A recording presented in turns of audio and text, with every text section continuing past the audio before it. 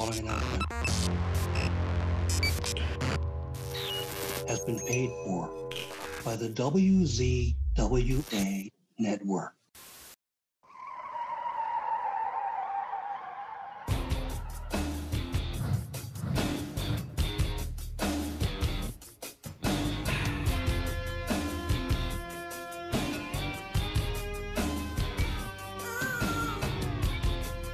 Ladies and gentlemen, welcome to the Insider's Edge podcast here on the WZWA network. I'm your host with the most on the West Coast, California in Fury. It is a joy to be with you all once again. And speaking of a joy, right here, right now, I get to have a conversation with somebody that I remember seeing on this documentary when I was about 12 years old with my friends. And at the time, you know, living in Australia, it's very hard to find out information on certain things at the time because we weren't very savvy with the internet. So for quite some time, we had no idea what happened to this man and another guy that was on that documentary.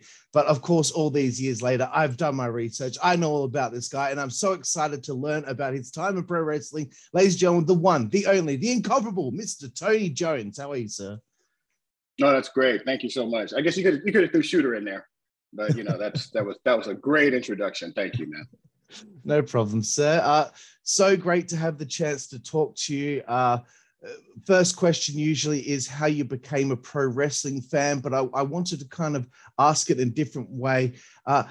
Firstly, were you a pro wrestling fan, or did you get into amateur wrestling first?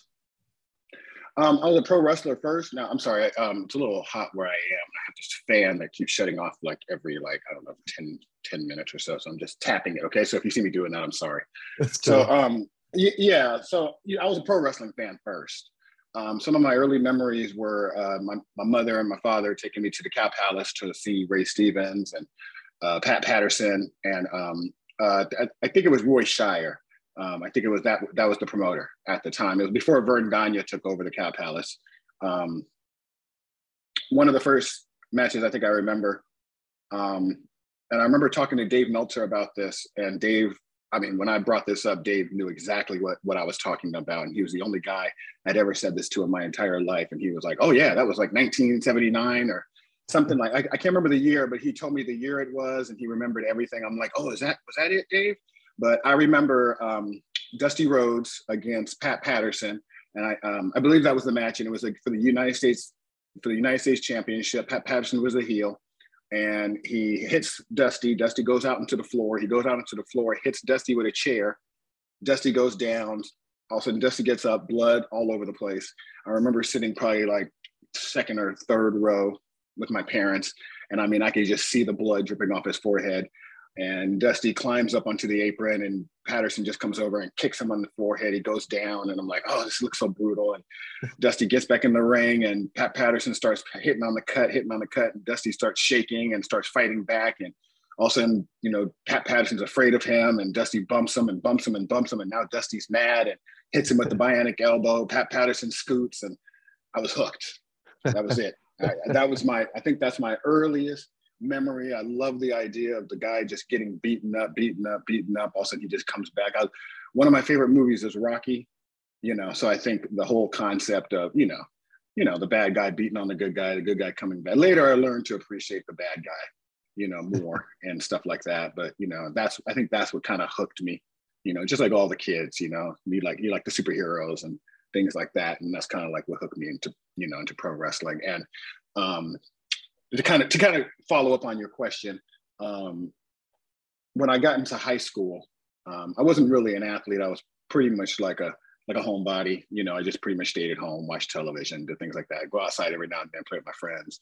But when I got into high school, I joined the wrestling team because it had the word wrestling in it. And, you know, it wasn't the same as pro wrestling, and I knew that, but it was still wrestling. You know, so the only reason I joined amateur wrestling was because it was wrestling, which was, you know, some form of pro wrestling.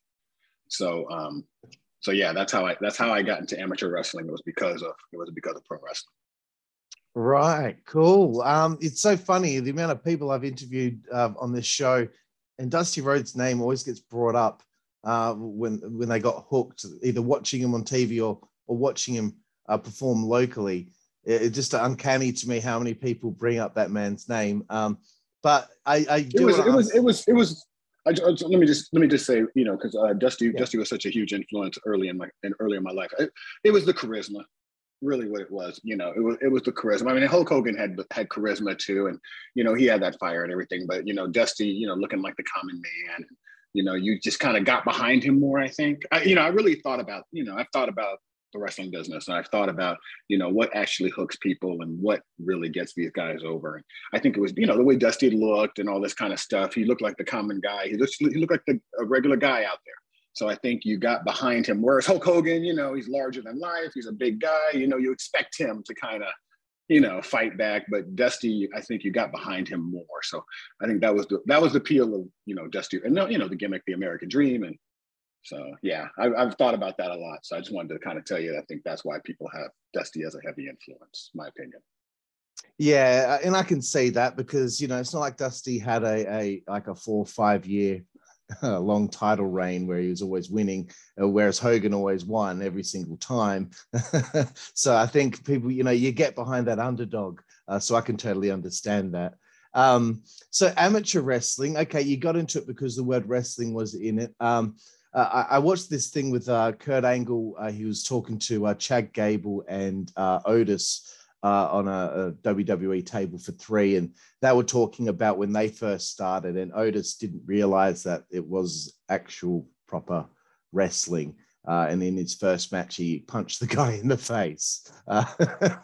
For you, how did you take to amateur wrestling? You know, you signed up because the word wrestling was in it, but did you know what you were getting into when you started getting into it, and how long into it did you realize that you're actually starting to get quite good at this? So I'm just gonna give you a real, you know, quick story. It's a story that I'm going to probably end up putting like in a book or something, like a, you know, a self-help book kind of a thing. But my story basically goes, I went to Reardon High School, you know, in San Francisco. And when I joined the wrestling team as a freshman, I had never at that point done a sport, you know, in my life. And I'd never really, like, you know, got with the guys and played, you know, tackle football or, you know, played, you know, basketball, baseball, any of those kind of sports, got the guys getting together at the park, you know, stuff like that, right? I never really was into that. Always like music, movies, television, wrestling, things that were like, you know, on television at home. So I did a lot of that, right? So now I'm in high school, and now I'm with guys who had been doing most of that kind of stuff most of their lives. So I joined the wrestling team, and I literally lost every single match. Every single match I was pinned. I didn't just lose, you know, by points, because in amateur wrestling, you lose by points, you can lose by pin, you can lose by technical pin. You know, I lost by pinfall. Every single match my freshman year, the guy held me down and I couldn't get up. And I remember I went to my mother and I told my mother, I can't do this no more. I'm embarrassed. I keep getting beat. You know, help me quit, right? Because I don't want to sound like a quitter.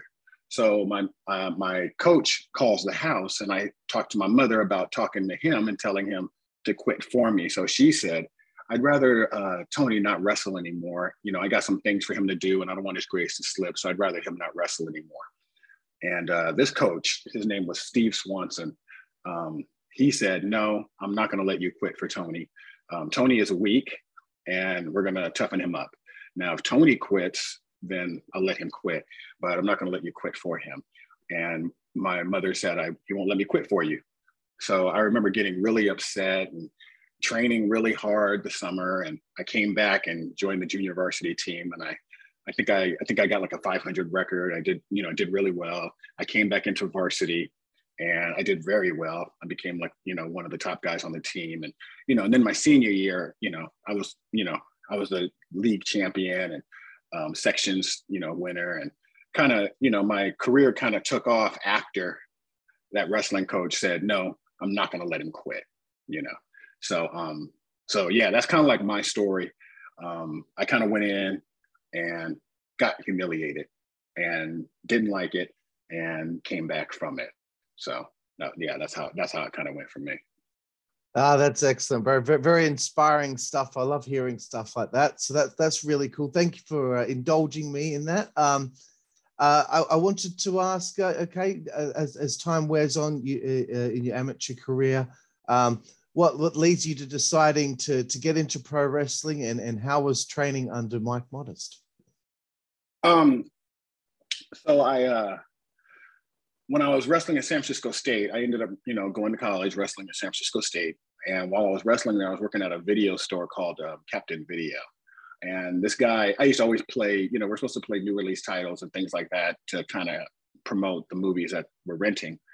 But I would always put up wrestling because I wanted to watch wrestling, and it was kind of against store policy, but I was the manager and I kind of just did what I wanted. So I'd always have wrestling up on the screen, right? And the customers would come in and they'd laugh at me for watching it. And this one guy comes in and he looks at it and he was like, "Oh, you like wrestling?" And I said, "Yeah." And he goes, "You ever thought about being a pro wrestler?" And I said, "No, not really." And he said, "Do you play a sport?" And I said, "No, I wrestle at San Francisco State." And he said, "Well, when you're done wrestling at State, talk to me." So the guy continued to come into the store over the next couple of years. And then I told him one day, I said, "Yeah, I finished wrestling at San Francisco State." So he told me, he goes, "Yeah, I'd like to introduce you to a guy that I know. His name's Roland Alexander." And I said, "Oh, what's he about?" And he said, "Well, he owns a wrestling school out in Hayward. And, I'd like to take you out there. Maybe you can talk to him and see how it goes." So I went out and met Roland and told him I'd been a wrestling fan my whole life. I'd wrestled at San Francisco State and everything. And Roland's face, I remember Roland's face really lighting up, right? And and I give Roland all the credit in the world. Right off the bat, Roland goes, "This is going to be great. You're going to be our shooter." And I said, "Oh, what's that mean?" And he said, "You're the shooter. You're going to be the one. You're the real amateur wrestler. You're our real wrestler." And I said, "Oh, you don't have real wrestlers here?" And he goes, "Oh, we got a lot of tough guys here. We have a lot of real tough, strong guys, but we don't have any like amateur wrestlers, not with your credentials. You're going to be our shooter." And I said, "Oh, okay." He goes, "Shooter Tony Jones." He goes, "That's who you're going to be. We're going to use your real name because when they look you up, we want them to say, 'Oh, wow, he really did wrestle at San Francisco State.' It's going to bring credibility to our company." And I remember Roland was just I didn't even take my first bump yet. And Roland had my gimmick and what he wanted to do with me. And I remember when my very first time, he said, "Why don't you come to the training session, meet some of the guys?" And I remember I came to one of the training sessions. And when I came to the training session, like the guys were coming up to me one by one and they're like, "Oh, you're the amateur wrestler, huh?" So that's kind of like, that's how I kind of got into pro wrestling. You said trained under Mike Modest, I really never really trained under Mike. Right. Okay. Yeah. Kind of people, Mike did train a lot of the guys, and Mike is a damn good trainer, but no, I never trained under Mike. When I came into APW, I trained under Matt Hyson, Spike Dudley. Yeah. Cool. Okay. So, guys in my class were Donovan Morgan, Vicious Vic Grimes. We had a lot of good guys in our group. Those are probably some of the guys you may be more familiar with. Donovan Morgan, Donovan had done a lot of stuff. He's not really on the scene as much. Vic did some stuff with ECW and New Jack, so he's a little bit, more popular. But Donovan had his little stint with Ring of Honor, and he's done some TNA stuff. So he's a real solid worker as well. So he was in my class as well. After my first class, that's when Crash Holly came in. Mike Lockwood, he came into APW, but he was already trained. He had gone to Woody Farmer's school. And so he came in and Roland was like, "Hey, you probably have a lot of bad habits because you weren't trained right." Because Roland always thought, and to a degree, I think Roland was right, now that I look back on it, right? Roland always thought, like, if you didn't train at APW, you weren't really trained right. And to a degree, I kind of feel like that was somewhat true in a way, just because I've been to a lot of places and a lot of guys had fundamental problems. So, and our guys were really solid when it came to that kind of stuff, fundamentals. A lot of times we lacked in, some of the guys didn't have bodies and, things like that. But our guys could work, and I talked to Mike about that. We really had a solid crew, and APW today, they still run today, and those guys are solid, man. It's like, it's really, really a testament. And I'm gonna go off course just for a second, because I do want to get this in. Sure. This guy, Marcus Mack, he's running APW right now, and he's super, super, super cool guy. I totally support everything he's doing. When Roland was sick, I remember talking to Roland, and Roland told me one of his fears was that APW was going to die when he died. So I give Marcus all the kudos in the world, because, you know, he was kind of like, you know, he was right there with Roland and everything. It was like, it's kind of like, you know, his right-hand man kind of thing. And Marcus took that and kind of took APW in a different direction, you know, kind of made it almost like bigger, you know, in a lot of ways. I mean, you know, he got in front of a different audience, right?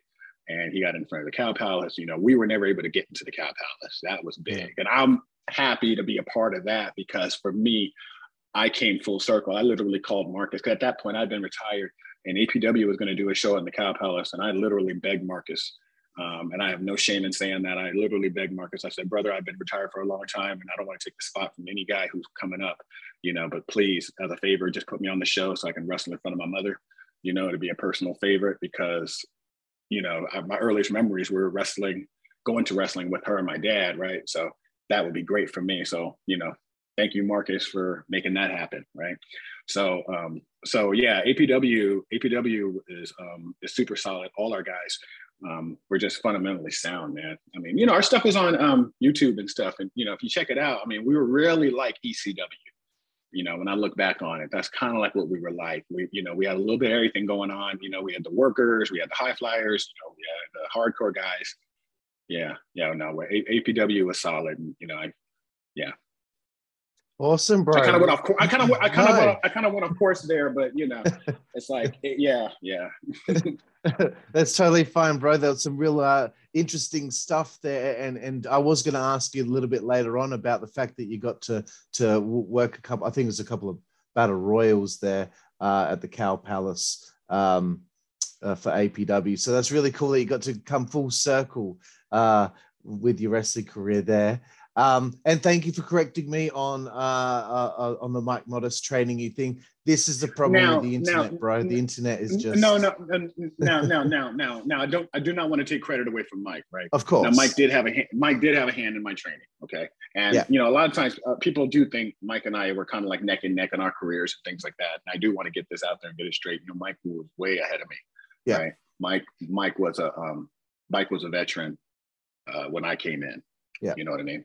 I can't remember how many years, or I don't know how many years. I think Mike might have been 4 or 5. I think Mike started doing this in high school. So, you know, when I was wrestling in high school, amateur, Mike was already a pro wrestler with Jerry Monty doing stuff like that. So Mike did have a hand in my training, you know, because a lot of times he'd come in and, you know, he'd take over class, or, you know, for this class, Matt Heison's not available, so Mike Modest is going to take over. So yeah, I don't want to take credit away from Mike, because Mike, you know, and because Mike is a good trainer, and he did have a hand in my training, you know.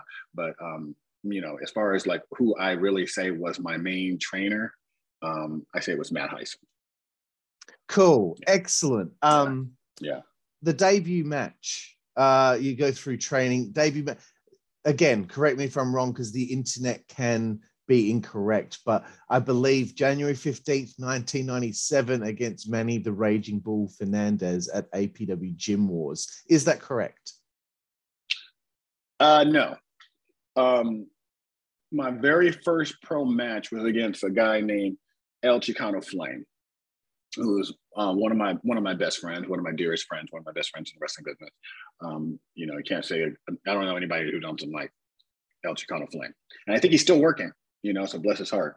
But at the time, you know, I'm a new guy coming in, and, you know, Roland wanted me to kind of go over. So, you know, and he was getting pushed as El Chicano Flame. So I remember we did a little thing where he wrestled me without the mask, you know, which is an old school thing, right? He wrestled me without the mask so that when he gets beat, nobody knows who he is, right? So he was my first pro match, and that was at Gym Wars. I think I had another match against a guy named Jason Clay, who was just, you know, fantastic. Then I wrestled Manny, and I believe that was at Terra Nova High School. And I remember being in awe of that experience, because, you know, I've been a wrestling fan my whole life, and, you know, this is the Raging Bull, Manny Fernandez, and the way I remember him was, you know, Dusty Rhodes and Manny Fernandez, the NWA World Tag Team Champions, and they were battling the Russians, Ivan and Nikita Koloff. And, you know, I mean, he's badass. And I remember when I was a kid, I was at Civic Auditorium with my mother watching NWA wrestling, and it was Manny Fernandez, Rick Rude against the Road Warriors for the NWA World Tag Team Championship. And Manny and Rude were the champions. And some fan screams at Manny. Manny jumps off the apron, goes over to the barricade. The guy spits. I mean, you can see it. You know, we're all sitting, you know, rows back, and you can see it. The guy spits a loogie right in Manny's face. Manny jumps the barricade, hits the guy in the face. The guy goes down. Security jumps into the whole thing, grabs Manny, grabs the guy. Also, Manny pushes security out of the way, jumps over the barricade, jumps up on the ring apron, and then gets tagged in. And I just remember, what a badass. and I was like, okay, so I got to wrestle this guy. So, but it was great. You know, Manny led me through the whole thing. And I remember at the end of the match, he told Roland, he goes, "Where'd you find this kid? He sucks." And Roland said, "I'm standing right there." Right. And Roland was like, "Really? Tony sucks?" And he said, "Yeah. Oh, he didn't do this and he didn't do that. And I took him up for a suplex and he went over too fast. And I mean, the kid sucks." And Roland was like, "Oh, what is this, Tony? Your second or third match?" And I said, "It's my third match."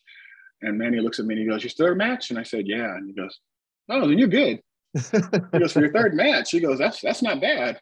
So I remember, so that was my experience with Manny, my third match. Yeah. Excellent stuff. I want to ask a little bit about Roland. Many out there will remember Roland from being on the Beyond the Mat documentary, and fans of APWs obviously would be very, he's well known to them as well. But I want to know what it was like working for him.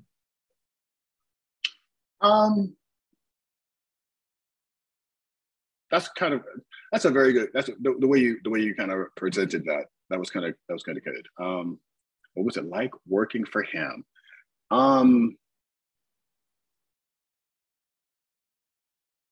It was great working for him because we had great opportunity, and Roland knew how to put these matches together. Roland knew how to put on a show.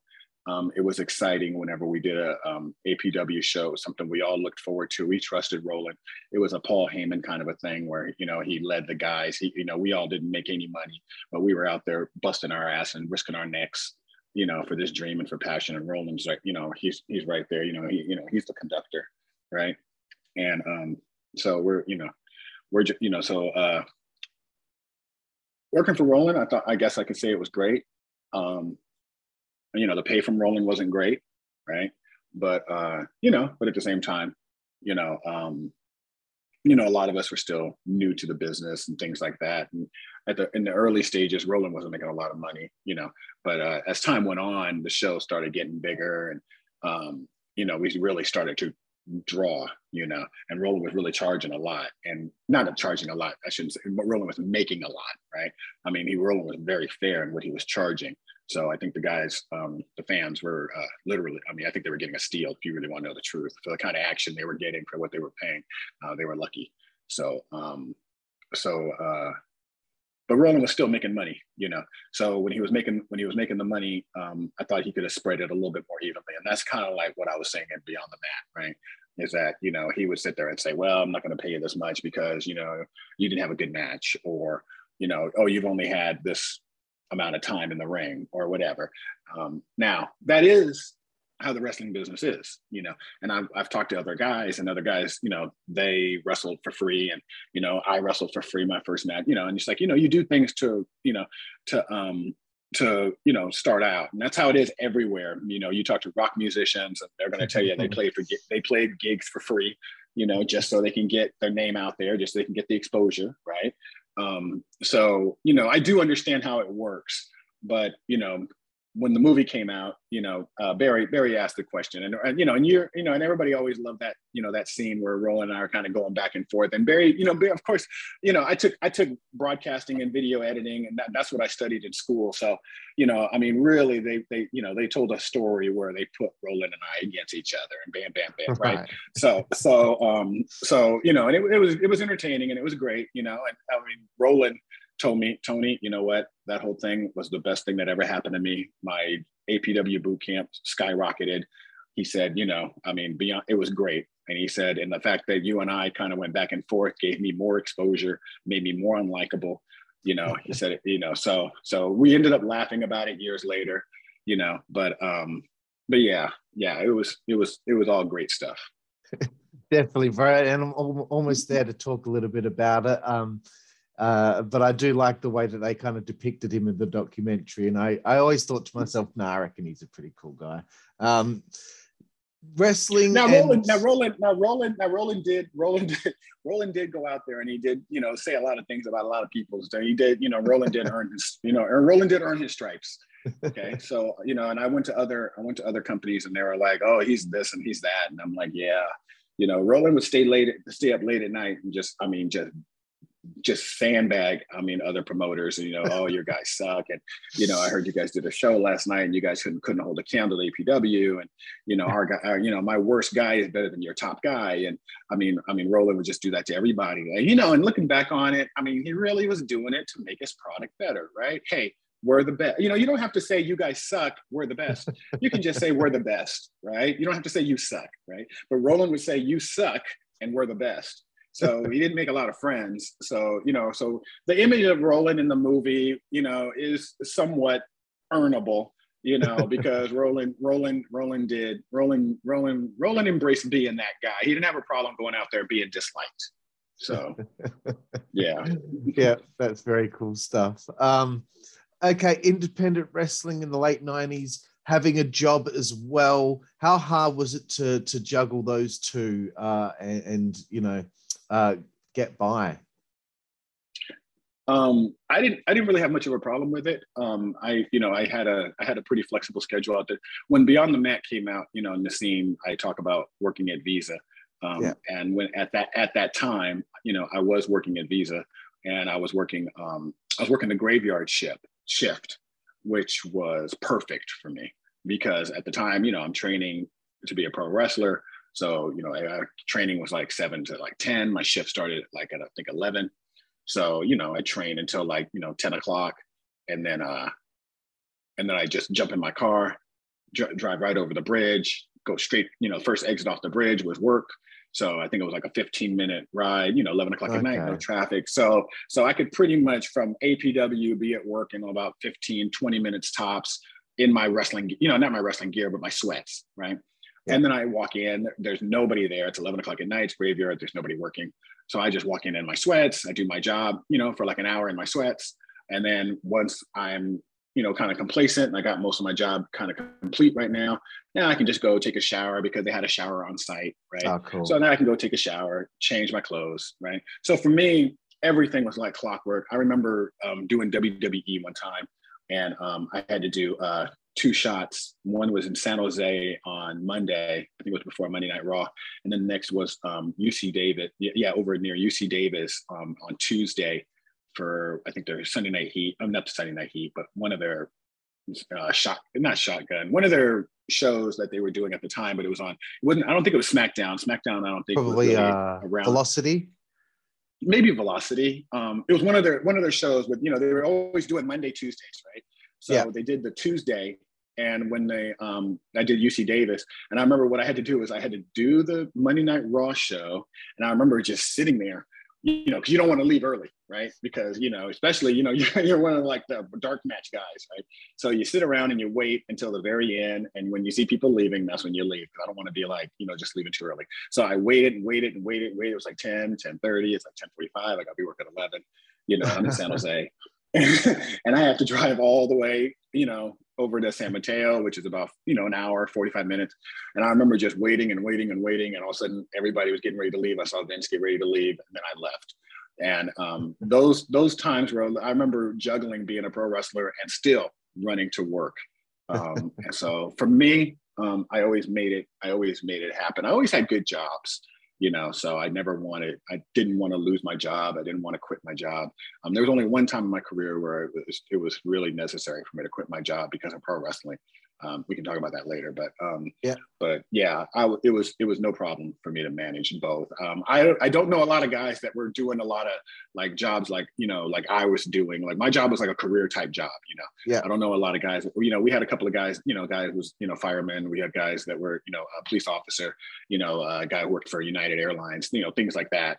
But a lot of the other guys, you know, they were kind of like doing, you know, jobs here, jobs there. So, you know, being a pro wrestler mainly full time. So, you know. Right. Okay. Barry Blaustein contacts you for Beyond the Mat. How did that come about? And what did you think it was going to be initially going into this documentary? I knew that a director was going to come to APW because he was working on some documentary. It didn't seem like a big deal to me. Modest and some of the guys had already done a TV show, Secrets of Pro Wrestling Exposed, or something like that, right? You know, where they kind of like show like, you know, you think the guy is coming off the top rope with a fist to the forehead, but wait until you see how he really lands. You know, that kind of, you know, it was that kind of thing, right? So, so they had done that. So when Beyond the Mat had come around, it was just like another thing, right? So we didn't think it was going to be like a big movie or, you know, a big time director or anything like that, right? So Barry Blaustein comes around, he talks to some of the guys, and I do remember him coming up to me later in the process. He just kind of talked to all the guys, and he left, and he came back, he talked to some of the guys, and he left. And I never really heard anything. It's not like Roland came to me. Nobody said anything to me. And Barry, one day when he was there checking out the guys to see, you know, how we wrestled, and just, you know, I think he came and took some footage, just some rough cuts and things like that. And he took me aside and he said, you know, I want to put you in the movie. I want to focus you in the movie. And I said, oh, I said, you know, that'd be great. I said, you know, I've only been in the business a short amount of time. And he said, yeah, that's what Roland told me. And he said that, you know, you wrestled in college, and, you know, you have a college education and you have a job. And, you know, I just kind of wanted to see from your perspective, why are you in this business? He said, you know, you wrestled amateur, you have a college education, you can do other things. Why are you here? And I kind of want to tell that side of the story. So I need to talk to some of the other guys, and we're going to be telling other stories. But that's kind of like what I'm looking at with you. He said, you know, when I talk to you, he said, you just sound a little different than some of the other guys. So I just kind of want to exploit that a little. And, you know, and I said, oh, okay, you know, but as far as I knew at the time, it sounded to me like, you know, he was going to grab like a bunch of guys, right? Like, you know, so I thought it was going to be a bunch of us, right? And then it later turned out to be really focused on, the next step was that it was focused to be on myself, Mike Modest, and another guy that we had named Gigolo Steve Rosano. He had done a lot of stuff with XPW. Steve, you know, really, really good worker, did a gimmick called the Gigolo. And I remember when I came into APW, he used to come up with Rico Suave, and he used to do this just annoying dance to that. I mean, you got to hate anybody who comes out to that song, right? and he would do this annoying dance, and he had this little tiny vest on. And I mean, when I saw him, I came to an APW show. Roland was like, come to one of our shows and see what we do. And I said, okay. So I remember Steve, that song hits, I see the smoke, Steve comes out, he does his dance. And when he gets in the ring and he takes his sunglasses off, and the babyface starts stepping towards him, and he's like, no, get him back. And when he starts doing that, I'm like, oh my God, this guy's like a real pro wrestler. It's like, this is what I've been watching, you know? So I remember Steve, you know, really, really, you know, putting on a good show. And Modest came out, you know, and, you know, I remember thinking like, wow, he's like a Ray Stevens type. So I remember Steve Rosano and Mike Modest impressing me most when I came to APW. So it was very cool to me that it was those two guys and myself that were going to be featured in Beyond the Mat. And then Steve had a little bit of a falling. I know to this day, I know he's kicking himself for this, but he had a little bit of a falling out with Roland. Sometime after that, I don't know if Steve and I are good friends, and he used to work at his side job was that he was working at 24 Hour Fitness near my house. And I used to go there to work out, and I'd go there, work out, we talk, and I remember, he knew that it was coming, that Beyond the Mat was coming, but nobody knew how big it was going to be. And he didn't know if he was really going to be in it, but yeah, he had a falling out with Roland. I think he left, and Beyond the Mat kind of came and went, and I don't know if Barry really had Steve in mind by the time the movie was really in production. Yeah. But yeah, I did hear in the very beginning, early stages, that it was supposed to be Rossano, Modest, and me. But then somehow, with Rossano having the falling out and all this kind of stuff, I think it just became Modest and myself. Wow. That's my perspective. If you talk to Modest might have a little bit of a different perspective, right? As a matter of fact, I know he'll have a different perspective because, Modest was closer to Roland.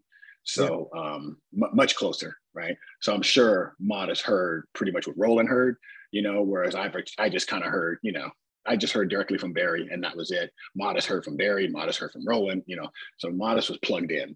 So, he may hear, he may have a different perspective, but that's my perspective from what I was told by Barry. Right. Interesting stuff. I'm learning things here. This is really cool. Okay. I talked to Mike about this. I got his side of the story. Looking forward to seeing your perspective. September 15th. Yeah, once I give you my perspective, I want you to tell me Mike's, okay? Okay. September 15th, 1998, Arco Arena, Sacramento. Dark match for Heat, you and Mike Modest, as seen in Beyond the Mat. I would like to know your memories of that day and that match. I truly mean this, other than when my children, my son and my daughter were born, that was probably the greatest day of my life.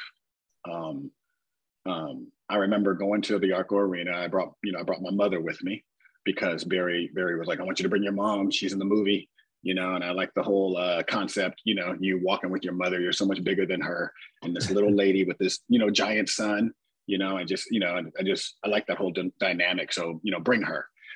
So I said, okay, no problem, and great for me because I love my mother, and, and she was always supportive, and I'd love her to be there. Right. So that worked out anyway. So I remember us going to the Arco Arena, getting to the venue, hanging out most of the day. I remember Mike and I having this little conversation, and Mike looking at me and he said, Tony, don't choke on me out there. And I said, brother, I won't choke. And he goes, yeah, I've had a match with, I'm not going to say the guy. I had a match with, and he kind of choked out there. And I don't want, it just didn't look good. I don't want you choking out there. And I go, brother, I'm not going to choke. I said, we've been doing this for a little while. And, I've wrestled in front of large crowds when I wrestled at San Francisco State, and that's real wrestling. And I said, I've had guys out there really trying to take my head off in front of crowds. So I said, I'll be okay. And he said, okay. And I remember him telling me, and this is a kind of like a behind the scenes moment, right? I remember in the movie, Mike drops me with this move. And I don't even know, they call it something. And Mike started calling it, Mike had a name for it, reality check or something. I can't remember what he called it, but it was, the move that he ends up beating me with and Beyond the Mat. Mike says, hey, Tony, I want to hit you with this move. And I want to say, he said he got it from Vinny Massaro. And, Vinny's doing a lot today. Vinny's been around. Vinny's done his thing. So I'm very proud of Vinny. Vinny kind of came in after I did. And Vinny was like this innovator of wrestling moves. He played a lot of video games. He watched a lot of Japanese videotapes and things like that. So he always would see these moves. And then he'd add some spins to them and, make them more advanced, right? So he got that move from Vinny, and he said, Tony, I'm going to hit you with this move. Now, if we land like I want us to land, then we're going to finish with that because people are going to go crazy. If people don't pop, then I'll hit you with the Death Valley Driver. I'll pick you up, hit you with the Death Valley Driver, and then we'll go home with that. And I said, okay, no problem. So I remember him picking me up for the reality check, and bless Mike's heart. If you guys ever go back and look at the video, and I thank Mike even to this day, and I'm going to say it right here on this videotape, when Mike is about to drop me on my head, because I'm so tall and Mike is shorter than me, I'm kind of draped over him, and my head is kind of head like almost straight to the mat. And you can see my head kind of like not really tucked. And you see Mike actually tuck my head. So he grabs my head, tucks my head, grabs it tight, and then he goes and he drops me, and it just looks fantastic. I mean, it looks like he kills me, but at the same time, he protected me, so that I'm able to walk away, right? Yeah. So he drops me right on my shoulder blades. As soon as he hooks my leg, the place goes crazy. I'd never heard a reaction like that. And Mike goes, "We're going home." As he hooks my leg, right? "We're going home." And I'm like, "Oh yeah, 1, 2, 3." And that was like the greatest moment in my life, other than my kids, right? Because I just remember doing it. I can't believe I just wrestled in the WWE. Now, forget about being in the locker room, talking to Stone Cold Steve Austin, Ken Shamrock, Dan Severn, forget about all that, which was great in itself. Just being in the ring in front of that crowd. And I just remember the ring being so damn stiff. I'm like, damn, our ring is pretty stiff, but this ring is stiff. So I had a whole new respect for all the WWE guys, because I was like, oh, these guys are just sissies. They're just making all the big money. We're working hard because we're the indie guys, and, we're the ones bumping on hard rings. They got the soft ones. And it's like, no, it was nothing like that. The ring is hard. The ring is stiff. It's bigger than our ring. I just remember saying, oh, these guys, hey, much props to these guys, so yeah. Wow. Well, Mike's side of the story was they were Bruce Pritchard wanted to cut you guys for time, but Mike was adamant, no, we're getting this amount of time. Bruce is yelling on the headset to the referee for you guys to go home very soon into the match. Mike tells the referee no, that you're going to wrestle for the allotted time that had been agreed upon, and that was kind of his side of the story. He kind of felt like they were trying to screw with you both to try and put this, I guess, make the story in the documentary of like these two guys had their opportunity and blew it. Yeah. Okay.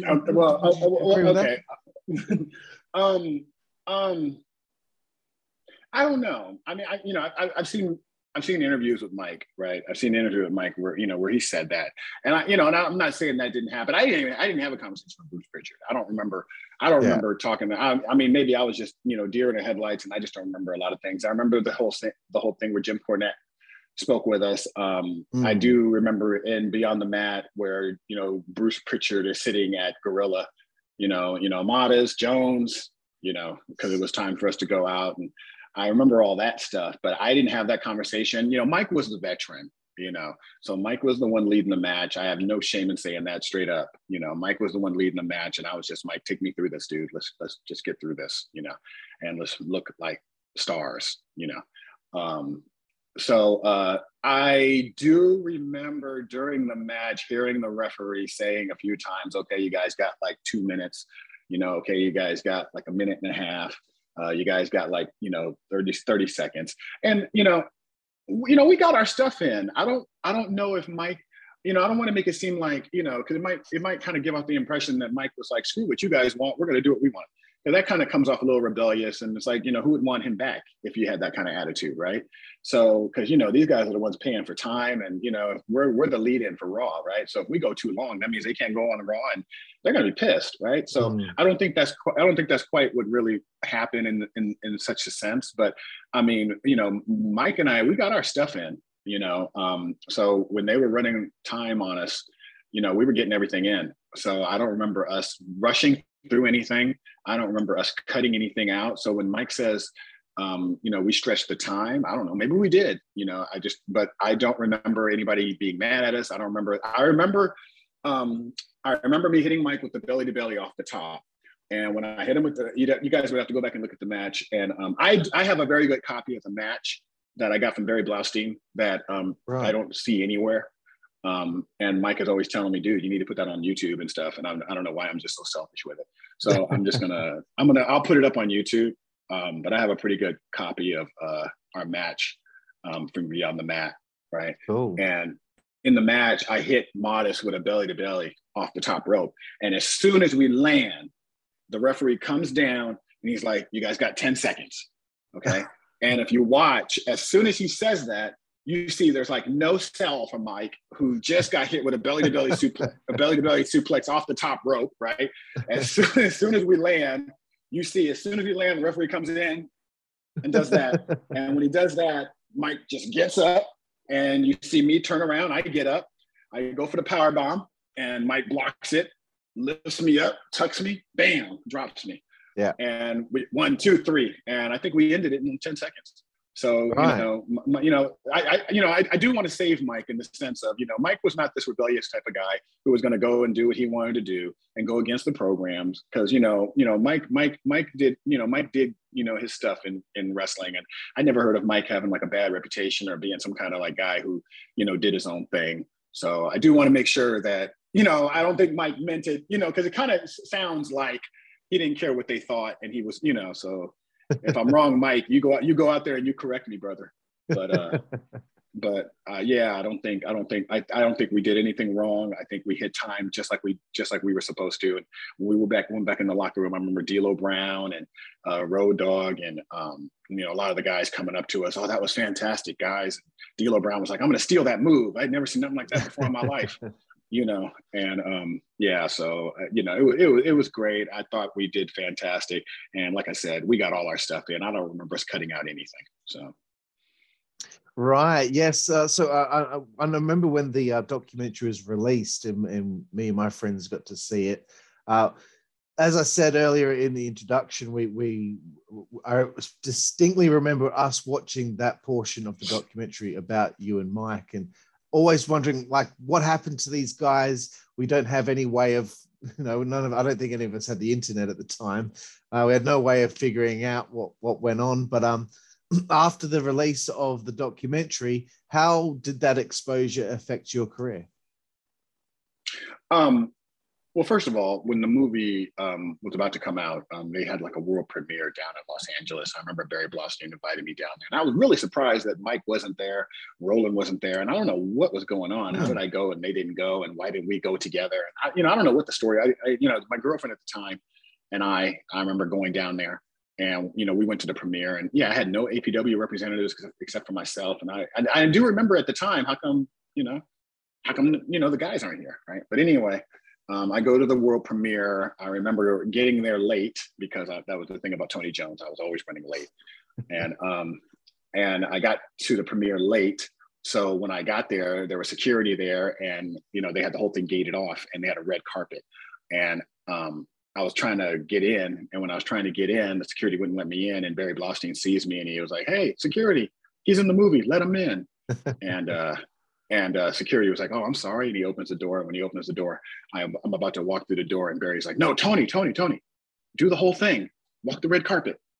And I was like, oh. So I was like, okay. So we went around and we made a special effort and we went around and walked the carpet. There's nobody around and everything, but just to do it, So we walked the red carpet and walked into the movie theater. And I sat down and I remember sitting down next to Jake the Snake Roberts' daughter in the movie, right? Sitting next to her, she was really sweet, really nice. Terry Funk was in the first row, and a lot of people who were, producing the movie and all that kind of stuff. And I remember Barry announcing some of us in the audience. There was no New Jack, and there was no Jake Roberts, and a lot of guys weren't there. Like I said, no other APW guys. But I remember Barry saying, I want to recognize a few people in the audience, Jake the Snake Roberts' daughter, yay, we got Tony Jones, one of the indie guys. And I remember, yay. And I remember Terry Funk giving me a thumbs up. That was so cool. That was so cool because probably a year before that, when I very first was getting into pro wrestling, APW had a couple of guys get tryouts. I think Steve Rosano was one of them against JBL. And I remember that was my first time backstage seeing Shawn Michaels, all these guys. And I was like, oh, wow, I can't believe I'm actually backstage. I mean, just like last year, I'm buying the pay-per-views and, watching them on television. And now I'm backstage, one of them. Right. Yeah. And I just couldn't believe it. And I remember being backstage and walking around with the guys and seeing Terry Funk, and it was, Terry Funk's like, "Hey, how's it going?" And I never would have thought like a year later, he and I will be doing a movie, being in the same movie together, So that was pretty cool. So, and how did Beyond the Mat really affect me? A lot of times people ask, like, did you get a lot of money for Beyond the Mat and all that kind of stuff? And I have, no problem in saying, I didn't. Look, if other guys got paid, God bless them. But, I didn't get paid anything for Beyond the Mat. And it was probably the best thing that I ever did for free in my life. And I tell people, a lot of times, you can do things and it's not always for money. I got more exposure out of Beyond the Mat than anything else. I became the Beyond the Mat guy.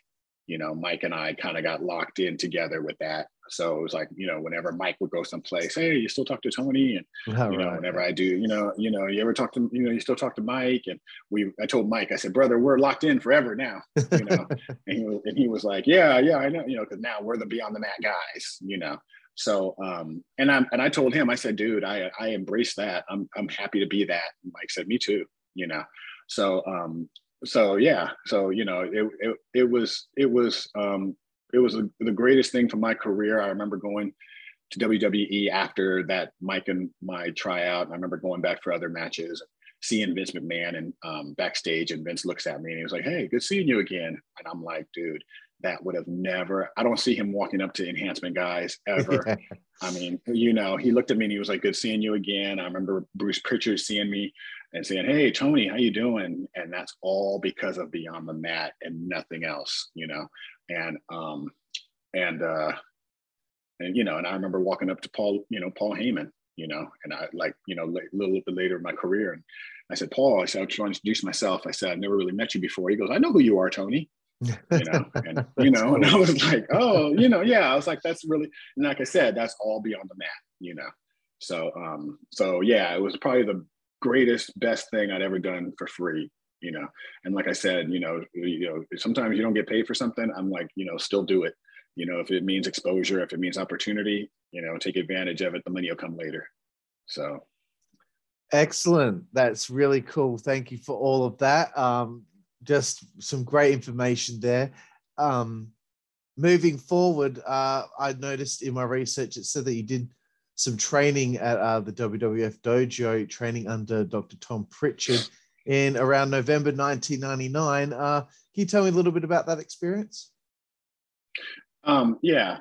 I had sent some material, even though I'd, done the Beyond the Mat thing, you still have to kind of push yourself and promote yourself and just, "Hey, don't forget about me. I'm still working," stuff like that. I've gotten bigger, because in the movie, Jim Ross was like, "Hey, just fill out a little bit."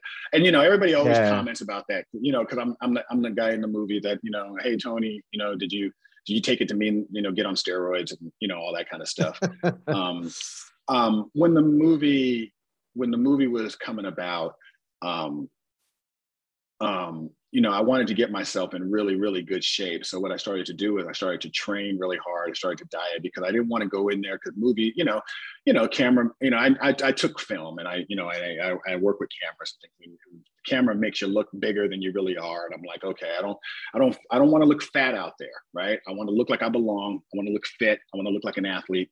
So I worked out. I got myself in really, really good, like amateur wrestling shape. And turned out I got myself too small. So, right.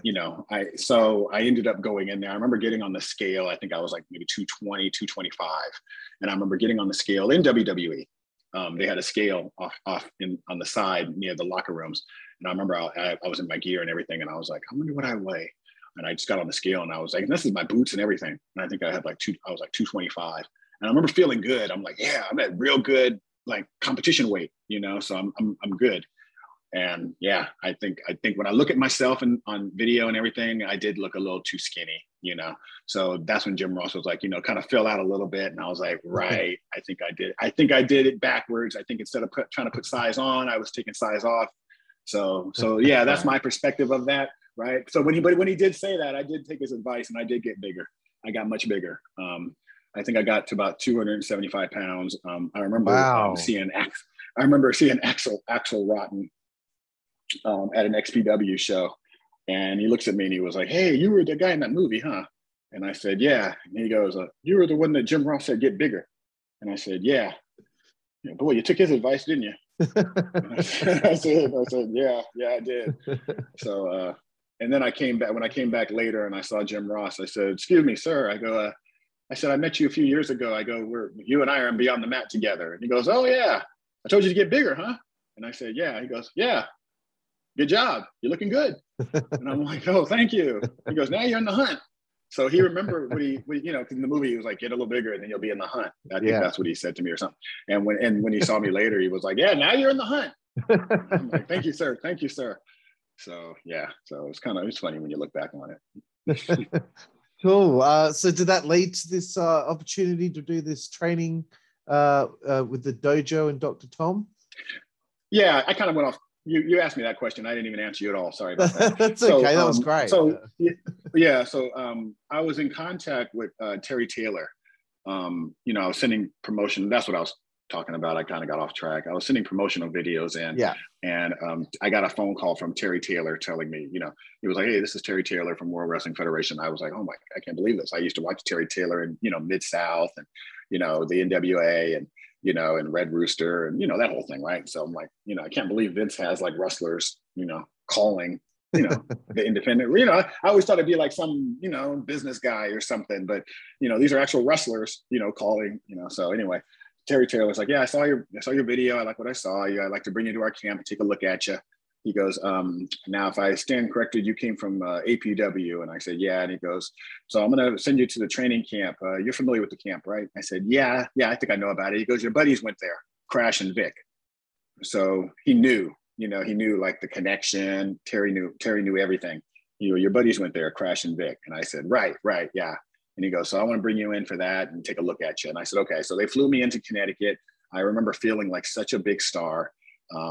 They flew me in. I came down the escalator and there was a guy holding up a sign that said Tony Jones. He goes, I have a car waiting for you. It was like so cool. I'm like, wow, I'm like a real wrestler doing this, right?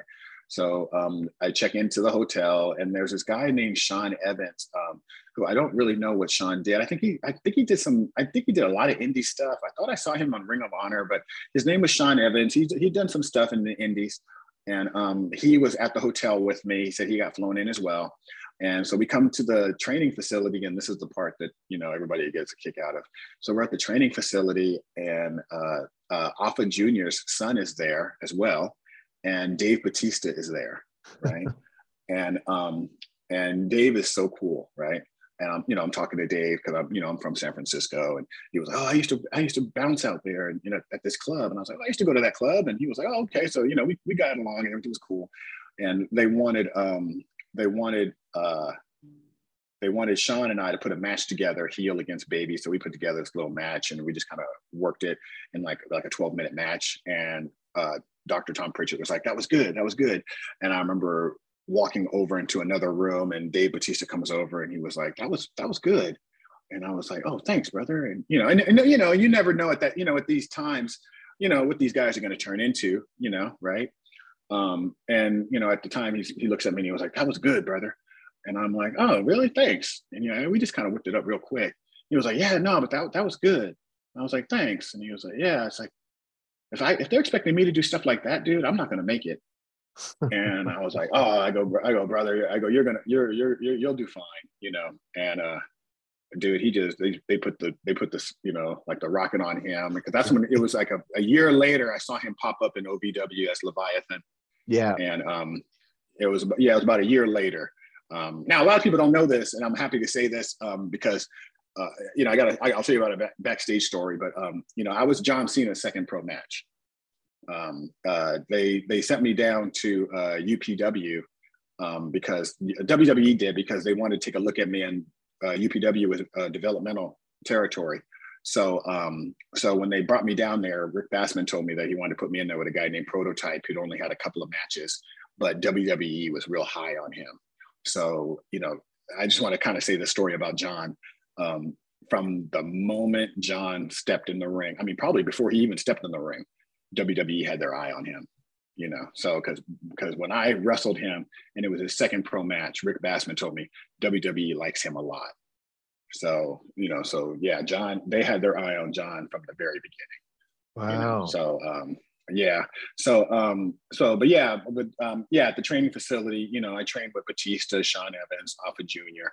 That was under Dr. Tom Pritchard. It was a great training experience. At that point, I've been probably working about 3 years, and he just kind of showed us like, what WWE would expect out of us. I think that's kind of like what it was. It was like, let me see you guys work. And we worked, and he was like, they want to see it like this. And, you got to do it like this. And this is how we do that. And it was more like showing us the WWE way, It was like, so it was kind of like that. He wasn't really training us or showing us how to do moves per se. It was just, he would fine tune what we were doing and showing us how to do it their way. So it was great. I remember getting in there, locking up with Batista, and, I'm 6'4", at the time, 275 pounds. And I remember locking up with Batista, and I just felt so small. I mean, he was just Batista at the time, was at least much bigger than he was when he went to WWE and all that. Because I think they asked him to get smaller because he was too big, But yeah, I mean, he was a monster.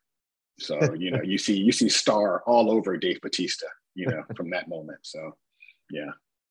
Definitely. That's some again, some more great stories. Thank you so much, Tony. Why is it that after you do this camp, did anyone ever explain to you why there was never an opportunity to maybe get signed to the company or be brought up to maybe possibly go on TV and be on the shows? Did you get any feedback about that? No, not really. I was always, it was always like, you did great, everything, I never really had any negative feedback or anything. I did have one thing happen, which was kind of like a milestone in my career, which I think was probably responsible in a way for making me kind of slow down. And I can't remember how old I was, but I remember doing a WWE show, and Bruce Pritchard, and if I can ever talk to Bruce or send him a message, which I might do one day, and ask him why he did this, because I'm grateful for him for doing it, because I don't know why he did it. He said, "Hey, Tony, can I talk to you for a little bit?" And I said, "Yeah, no problem." And he takes me up into the stands, and he talks to me about this wrestling business. And he said, he was like, Tony, I've been watching wrestling since I was a kid, and I've been involved since I was like, teenager, and this and this, and it's changed so much. And at the time, of course, Benoit became this evil figure, but at the time, he was like one of the best wrestlers in the world, right? And he was like, Tony, Chris Benoit comes flying off the top rope with that flying headbutt. I mean, that damn thing hurts. I mean, when he lands, I mean, it's stiff. There's no work there. I think the guy's going to have like neck problems later, but I mean, it's stiff. And, people are just like, oh, okay, yeah. But, let this guy raise his eyebrow, and run the ropes and hit a real sloppy elbow. And they just go crazy, And it's just, the business has changed, it's being a good wrestler isn't it anymore, And it's just like, you're really solid, you're really sound, And it's like back in the 80s and the 90s, man, a guy like you could go anywhere. But now, how old are you? And I can't remember what I told him. I think I was like maybe 32, 31. I said, I'm like 32, something, whatever it was. And he was like, yeah, you're right there. And I said, what do you mean? He goes, Vince doesn't like anybody that he can't get at least 10, 15 years out of. I mean, he puts a lot into you. You're an investment. And if he can't get the return out of you for a good 10 or 15 years, then, he doesn't want to take the chance. He doesn't want to invest the money. You're right there. And I said, okay. And he goes, and you seem like a smart guy. What do you do? And I told him, I'm a computer guy. I work IT and everything. And he goes, and you make good money? And I said, yeah. And he goes, and you're at home with your family on the weekends? He goes, Tony, do that. And he goes, if I was you, I would do that. Stay out of this dead end business. He goes, the business is changing. The jobs aren't secure. When you leave pro wrestling, you don't really have much. And he goes, if you got something else to do, I go do it, man. And I said, wow. I said, okay, thank you. Now I continued to wrestle, and I continued to get matches after that with WWE. But I remember kind of feeling like, okay, I'm going to start slowing this down. And I do remember him when he told me that. I was grateful, and I didn't know why he did that. And it was just like, dude, I don't want you to waste your time, dude. It's like, if you got something else you can do and you can spend time with your family, because, I ended up losing my father, a couple of years later, and I was grateful that I was home, and, I had some other family tragedies. I ended up losing my daughter, who meant the world to me, and I'm glad that I was home for these moments, because I was able to be with them. I was able to hold their hand. So, if I was on the road, if I was wrestling, I wouldn't be able to live with that, that I was on the road in some hotel while, a loved one passed away or whatever, because you can't bring that back. Right. So, so the way things happen for me, I'm very grateful, because I started to slow down wrestling at a time right before my family probably needed me most. You see what I'm saying? Yeah. So a lot of guys, and I've said this in other interviews and stuff, a lot of guys are kind of, even some of these veterans, they talk kind of bitter, a lot of time when they do these interviews, they're drunk or whatever they got going on. But, they're just like, Sunny, like what's going on with her right now. It's like sometimes this fall from grace thing, it's just, it's so sad. And I don't feel like that at all. I look back on it and I embrace it, and I'm happy for that time. And I don't, I did a match about 5 months ago, because a friend of mine did a wrestling show, and I got myself in really good shape, and I'm in really good shape now. I feel great. My weight's down. I'm like 245 pounds. I'm in really good shape, but I'm not getting in the ring. It's like, the time has passed. About 5 months ago, I did get in the ring. I remember standing in the ring. Kenny King was my tag team partner. Kenny King from Ring of Honor, super nice guy. I'd met him before. So we're in the ring with these other two guys that are just super nice guys. And I remember just being in the ring, and Kenny King is just, doing his spot with the other guy. And I just looked around and I was like, what am I doing here? What am I doing in the ring? And I was like, it's like, this is their time. I kind of feel like an old guy here, even though I'm in good shape. It's just not my time anymore, So, so for me, I embrace it. I'm happy with it all. I'm happy on the way I left. I'm happy for the way things happen. I have no bitter feelings. I don't feel like, oh man, if this would have happened, or, or I blew this, I don't feel like that at all. I don't feel like that at all. I feel, everything that happened, I feel like, it was a blessing, even the fights that I had, like with Roland. I mean, Roland fired me probably three or four different times, for doing other shows, for not following why'd you work this guy's show? I told you not to work his show. I'm going to have to fire you. I'm like, oh God, what am I going to do? And he's like, so he'd fire me, and I'm like, I don't care, Roland, go ahead and fire me. I'll go work for this guy. So then he'd bring me back a couple of months later, and at the time, I mean, it was I was so pissed off. I was so angry. I hated Roland. And you look back on it now, and it was fun, and, so I don't have any ill feelings. And, like I said, I look back on it with great fondness, and that's a little different for a lot of people, because, that doesn't sell when a guy says everything is cool, right? It's like when you say, this sucked and this sucked and this guy's an asshole and this and this, that's what's popular. But, all the boys that I interacted with, I can't sit there and say any of these guys were assholes, or, all these guys were respective. If anybody, got a little too familiar, or, got a little too stupid, you can pull them back a little bit. It was all brotherhood, Yeah. So yeah, so that's my perspective on it. No, it's great, because I think at this point I've done about 125 interviews with different wrestlers, and there have been times where I've had to really try and get a guest on the show to just stop fixating on this one thing and blaming this for their career not being good, and for themselves thinking that they were a failure in wrestling. No, like, I really always try to build everyone up and try to get them away from the negativity and look at the positives. So it's always nice when I can interview somebody that does look at the positives and doesn't look back with any ill feelings toward it. So I want to ask. My thing is, I didn't spend that much time in the business. I think my career. I did and I didn't.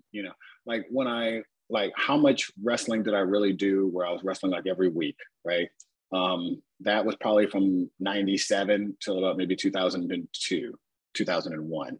And in that time, I mean, I worked a lot of matches and I worked in front of a lot of important people, so managed to get seen and, managed to get known off of that. But, I didn't spend a great deal of time, in the business, even though, like around 2002, something like that, I started to taper off a little bit, started to concentrate more on my job and stuff like that. And I do shows here and there, but, where I was really hitting it every week and it was like my life. That was probably about a 4-5 year period, Right. So I didn't give it my life, you know what I mean? Where a lot of these guys did, so we got to keep that in perspective. So, a lot of these guys are bitter because, I mean, I'd probably be bitter too, dude. If I put everything into this one thing and this one thing caused me to get a divorce. This one thing caused my kids not to like me. This one thing caused me not to be there for my parents when they died. Right. So, if that happened, maybe you would be bitter. So, I didn't let wrestling control me like that. It wasn't my life like that. So I'm not going to sit here and try to make it seem like I'm on the same level with a lot of these former WWE guys that have been on the road all through the 80s, away from their families. I mean, these guys were real hardcore, real pro wrestlers, what we later became, we were a softer version of what these guys did in the earlier time. They paved the way for us. So much props to them and respect to them. I don't want to disrespect when they say, stuff is they're bitter.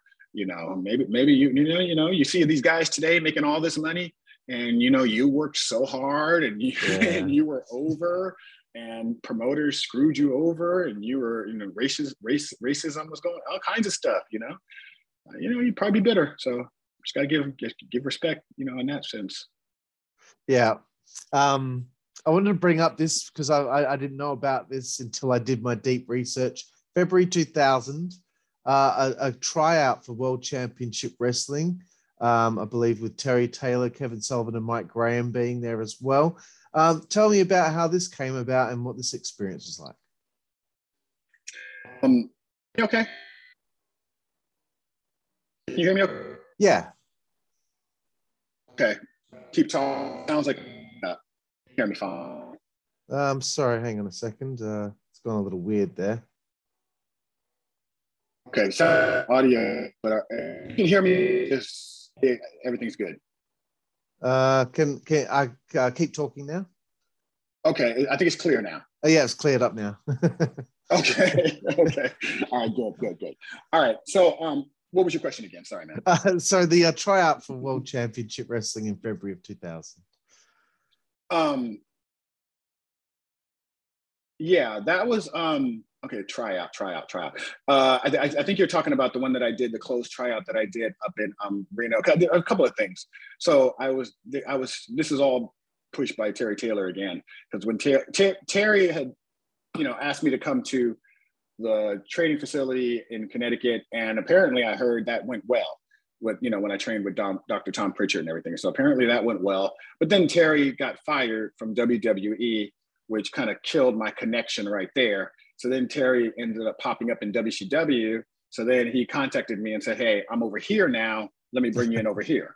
Yeah. So, it was really like, it's really like who kind of a thing, right? So, and that, that was Mike's connection too. Terry knew Mike and Terry likes Mike. So, Mike got a lot of opportunities through Terry as well. So Terry set me up to go to the power plant. So I went to the power plant first. So I'm not sure if that's what you're talking about in the tryout sense, because in a way they sent me to the power plant for a tryout. And then I also did what's considered a closed tryout. Terry Taylor told me to fly myself to Reno, Nevada, which was like a 45-minute flight from San Francisco. He said, "Fly yourself to Reno, Nevada, and we're going to give you a closed tryout." And I said, "What is that?" And he said, "We're going to put you in front of like our trainers, in front of some of the wrestlers who are executives, and we're just going to, put you through some drills." And I'm like, "Oh, okay." So I flew myself to Reno. They reimbursed me for it and everything, paid me as if I was working a show. And then I worked in front of, it was like Ric Flair, Sid Vicious, Scott Steiner. I think Mike Graham was there, like Doug Dillinger. Some other guys were there. Terry wasn't there. He was like, "Tony, I have to do other things." And so he had to leave. But I remember Sid Vicious really being there, just really, talking to me as like, Tony, you're a big guy, and you got to do it like this, and this is what I do. And I mean, I was honestly surprised and shocked, pleasantly surprised to see how articulate he really was. I later found out more about Sid when I saw his shoot interviews and things like that, right? But you see this big, gigantic, monster-looking dude, Sid Justice, Sid Vicious, and he's always screaming and yelling and all this kind of stuff. But I mean, the guy is very articulate, very smart, very patient, took time, just critiquing me, right? Telling me how to do things from a big man perspective, because, it was like they were all spending time. Ric Flair talking to me, Scott Steiner talking to me, about the amateur part. He knew I'd wrestled amateur. So, that went great. I remember Tank Abbott from the UFC being out there watching me. So I had a couple of what you would call, I guess, tryouts with WCW. The power plant, that was a rough scene. In that training camp, they had. I'm just gonna start. I don't know if you have a question about this, but I'm just gonna bring this up anyway. Sure. At the power plant, I remember it being like, and excuse me for saying this. Can I use a cuss word? Yes. It was bullshit. Okay. That's what the power plant was. One of the guys in my camp was Adam Pearce. Okay, who's doing fantastic things in WWE right now. But he was in the camp. There's this other guy named Rashi Brown. I think those two were friends. And we went to the camp, and basically what they wanted to do is just break us, right? So they put us in there, and they had some of the guys shoot on Adam. And, Adam's not an amateur, Adam, and I'm sure Adam will tell anybody this. I mean, he's got to be real. He's got to be honest. He's not an amateur wrestler, right? And if he is an amateur wrestler, he's not like college level or anything like that, right? And they put him in there with not Sean Stasiak, who's a great guy. Sean Stasiak, excuse me for saying that, because I ended up wrestling Sean Stasiak in college, and I beat him in a college match. And we talked about it years later, when Sean was wrestling in WWE. But so I slipped by saying Sean Stasiak, but it's the other one in WCW. I think he teamed with him. They were all part of the same team. I can't remember his name. He went to WWE, big guy, Sean. He did MMA. Chuck Palumbo. Yes. Sean O'Hare. Sean O'Hare, right. Sean O'Hare. Yes. Yeah. Sean O'Hare got in there and, I mean, just like roughed up one of the guys. This other guy, Reno, these guys did some stuff with WCW. He got in there, roughed up one of the guys. And then I remember I got in there, and who was it that I got in? Was it Reno? I think Reno and I got in there.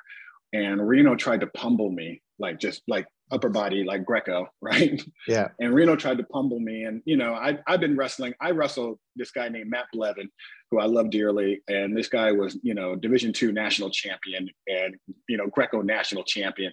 And I dare you to try to throw me, because this guy is the best. And I trained under him for 5 years. And, and I remember Reno trying to pummel me, and he couldn't pummel me. And I remember pushing Reno back and somebody saying, "Hey, Sarge, this kid knows what he's doing."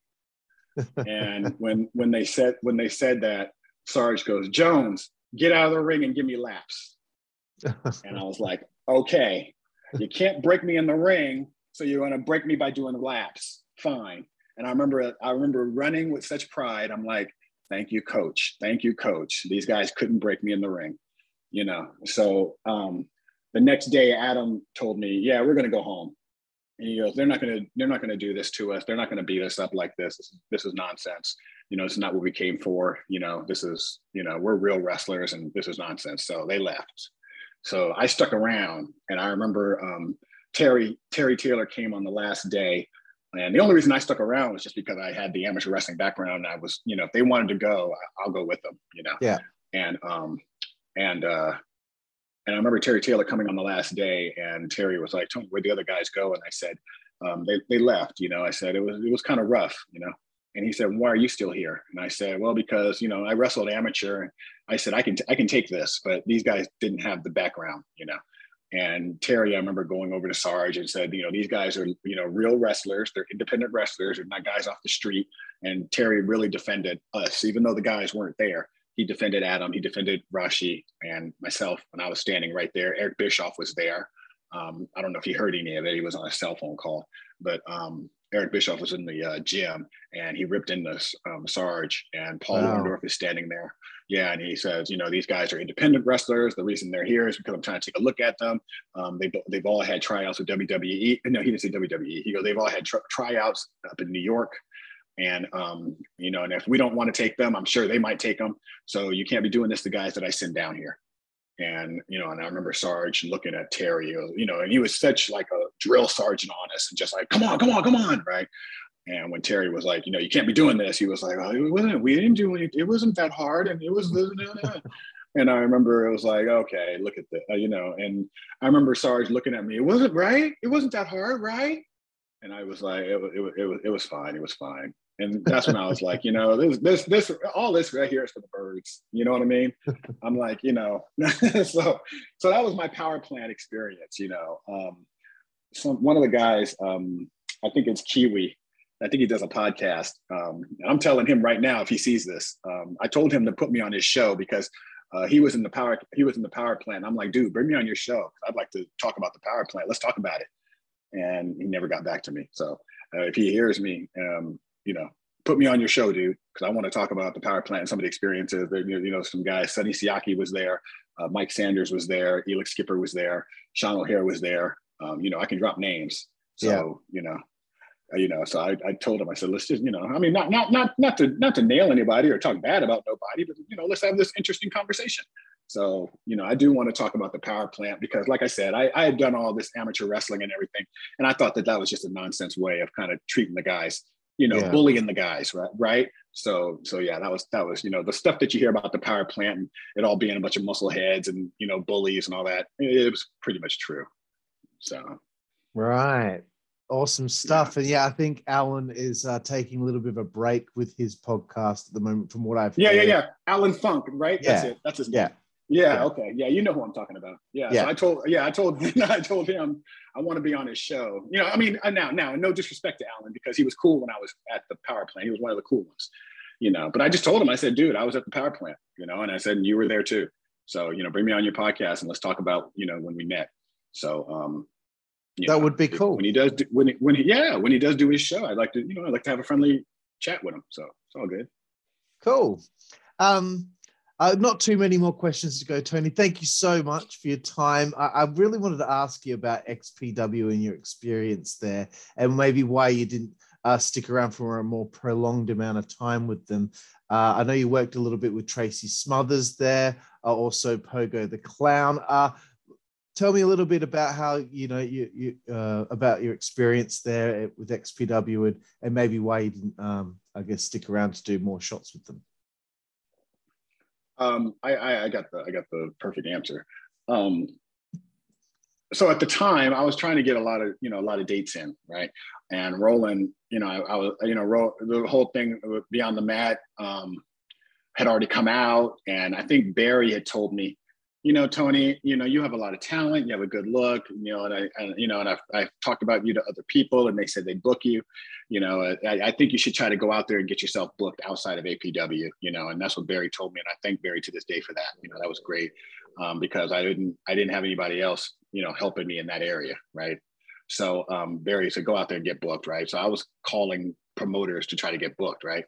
And I had already been booked for Rick Bassman because WWE said they wanted to take some more looks at me. So go down and get booked for Rick Bassman. So I got booked for Rick. When I got booked for Rick, I'm like, hey, I'm going to be in LA. I wonder what else is going on in LA. So I found out like a couple of days before the UPW shows, XPW was running shows. So I looked them up on the internet, which was kind of new at the time. And I looked them up on the internet and I found, I think it was Kevin Kleinrock's number. And called Kevin. So my name's Tony Jones. And he was, oh, I've heard of you from APW. And I said, yeah. And I said, I'd like to come down and get, do a match and like this and this. And I said, the only thing is, I said, I'm, kind of being looked at by WWE. I said, I don't want to come in there and do any garbage stuff. I said, I'm a wrestler. I said, I want to get in there and I want to work with someone. And Kevin was like, yeah, no problem, Tony. We got guys that can work here too. And I said, okay, cool. Give me one of them. And he said, okay, no problem. So I got myself booked for XPW and UPW. So it was like over like a 5-day span, right? So I remember telling Rick, he's like, oh yeah, Rick, I got some XPW dates booked as well. And Rick was like, oh yeah, we really don't like them. And I said, oh, and he said, yeah, it's kind of like, it's this competition thing, and they've done this to us, and we don't like them, they don't like us. So, Tony, you're not really one of my guys, so I'll let this slide. But in the future, I'd like you to pick a side. Right. He goes, I really don't want you to, I really don't want you to, I can't have you going between both. So he did let me work both. So that's how I ended up coming in and doing those shots, right? So when I came in, I remember I was in the locker room and Abdul the Butcher is sitting there. And Abdul the Butcher looks at me and he was like, "You working tonight, kid?" I said, "Yeah." And he goes, "Who you working?" And he goes, "I don't know yet." And he was like, "Oh, do you juice?"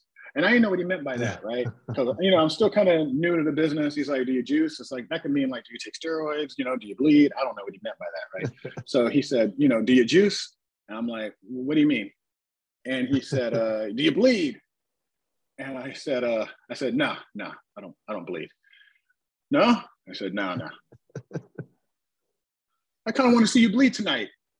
And I said, "Oh, really?" I don't see that happening, brother. And I never in my life thought that I would be talking to Abdul. But, I used to watch this guy when I was a kid. I was scared. So I'm in the locker room and he's like, "Yeah, I don't see that happening, brother." And he goes, "No." And I said, "No." And Rob Black comes walking in. He goes, "There you are." He goes, "Tony." He goes, "I got you tonight working against Tracy Smothers. I got you tomorrow night working against Tracy Smothers. And then on the third night, I got your buddy, Pogo the Clown. That is your buddy, right?" And I said, "Yeah." He goes, "Okay, so that's your 3 shows." And I said, "Okay, cool. Now, Tony, did I take care of you?" And I said, "Yes, you did, Rob." And he said, "Okay, good." And then Abdullah's like, "Hey, Rob, what's up with this kid? He said he doesn't bleed." And Rob looks at Abdullah and he goes, "Tony? Nah, Tony's like an amateur wrestler. He's a real wrestler. Tony doesn't do all that." And he walked out, and then Abdullah goes, "Hmm." And I was like, "Thank you, Rob." So, I hear all this bad stuff about Rob and, what Rob did and all this kind of stuff. And I'm not saying Rob didn't do anything. I don't know what he did or didn't do, right? But, Rob was nothing but respectful to me. He's starting to run some XPW shows again. And, I reached out to him. I was like, "Hey, Rob, do you remember me?" And he was like, "Shooter Tony Jones. Of course I remember you," and yada, yada, yada. And this is like, a couple months ago. Yeah. And, Rob was nothing but nice to me. I mean, he put me in an angle with him. I was like, it was like the Black Army, I think, where Tracy was part of the Black Army. So, the whole thing was like, who are you? "Oh, I know who you are. You're that guy from Beyond the Mat." It's like, okay. Yeah, you didn't get that match. You didn't get that tryout with the WWE. So you're here now. Well, we're going to kick your ass. And, so it was like that whole storyline, letting everybody know, okay, we know who you are, So it was, he put me over, so Rob took care of me. Like I said, I know there's some bad stuff out there about him. Like I said, I'm not saying he did or didn't do it, but, he was cool to me. Kevin Kleinrock was cool to me. So I had a good time in XPW. And the reason I left was because I had to pick a side. And when I saw what was going on at UPW and WWE had told me to go down there. And when I did work down there, I had Bruce Pritchard coming up to me. And, a couple of shows later, Triple H is coming to the show. And, Jim Ross is coming to the show. It didn't take a genius to know, which side you should pick. Yeah, absolutely. So I easily, you had John Cena, you had Samoa Joe, Frankie Kazarian, you had all these guys, at the time, who, we were all just indie guys, so these guys went on to do things, but that's the kind of like the crew we had down there. So you didn't have to think too hard, which side you wanted to pick. XPW was great, and, they had some really good workers, but I mean, I think UPW, being looked at by WWE was on a different level. Right. Interesting stuff. And it is such an interesting period of time in the pro wrestling business at that point in time. When we're talking about the year 2000 going into 2001, obviously ECW, WCW, unfortunately go out of business, close their doors, get bought by the WWE. And yeah, as you're talking about all these guys, Joe, Adam Pearce, Kazarian, Christopher Daniels, they're only just getting started, and now, they're on television today. So interesting time in the business. I know on the 21st of May, 2001, you worked with Raven in San Jose for an edition of WWF Jacked. Tell me a little bit about that, and also your perspective on how things may have changed. I guess all the independent guys, now that, you know, 2 of the 3 major promotions are now out of business. Yeah, that to me, that was kind of like, in a way, that was kind of like the end of the business to me. That was kind of like the end to me. That was the end of the wrestling business, and that was the beginning of sports entertainment. Now, I know Vince was still doing sports entertainment, you know, during the Attitude Era and all that kind of stuff. But, you know, because you had ECW and you had WCW, and they still kind of did a lot of wrestling and all that kind of stuff, it was still like wrestling, right? But now Vince is the deciding factor, right? Vince is the man, right? There is no WCW. He owns it all. ECW is pretty much gone. ECW is almost swallowed by WWE. So now it's Vince. So now everything Vince says, that's what wrestling is. So if Vince says wrestling is sports entertainment now, that's what it is. Whereas before, he can say it's sports entertainment, but that's just his company. Now you got WCW, if they want to say we wrestle, right? Remember that was like their motto? It was like, you know, WCW, we wrestle. That was like in the 90s, and where the big boys play, and, you know, that whole thing, right? Because it was like WWE was kind of talking about sports entertainment and being light. And, you know, other like ECW, WCW, they were more like, we're wrestlers, we're hard hitting, we're tougher, right? Yeah. So when WWE bought out WCW, to me, that was the end of the wrestling business. The wrestling business as we knew it was over. Now it's sports entertainment. And now we're getting into now wrestling is becoming something else. So as far as I was concerned, that's kind of like when I started to stop wrestling, because now I'm like, okay, if you don't get a job with WWE, you're not getting a job.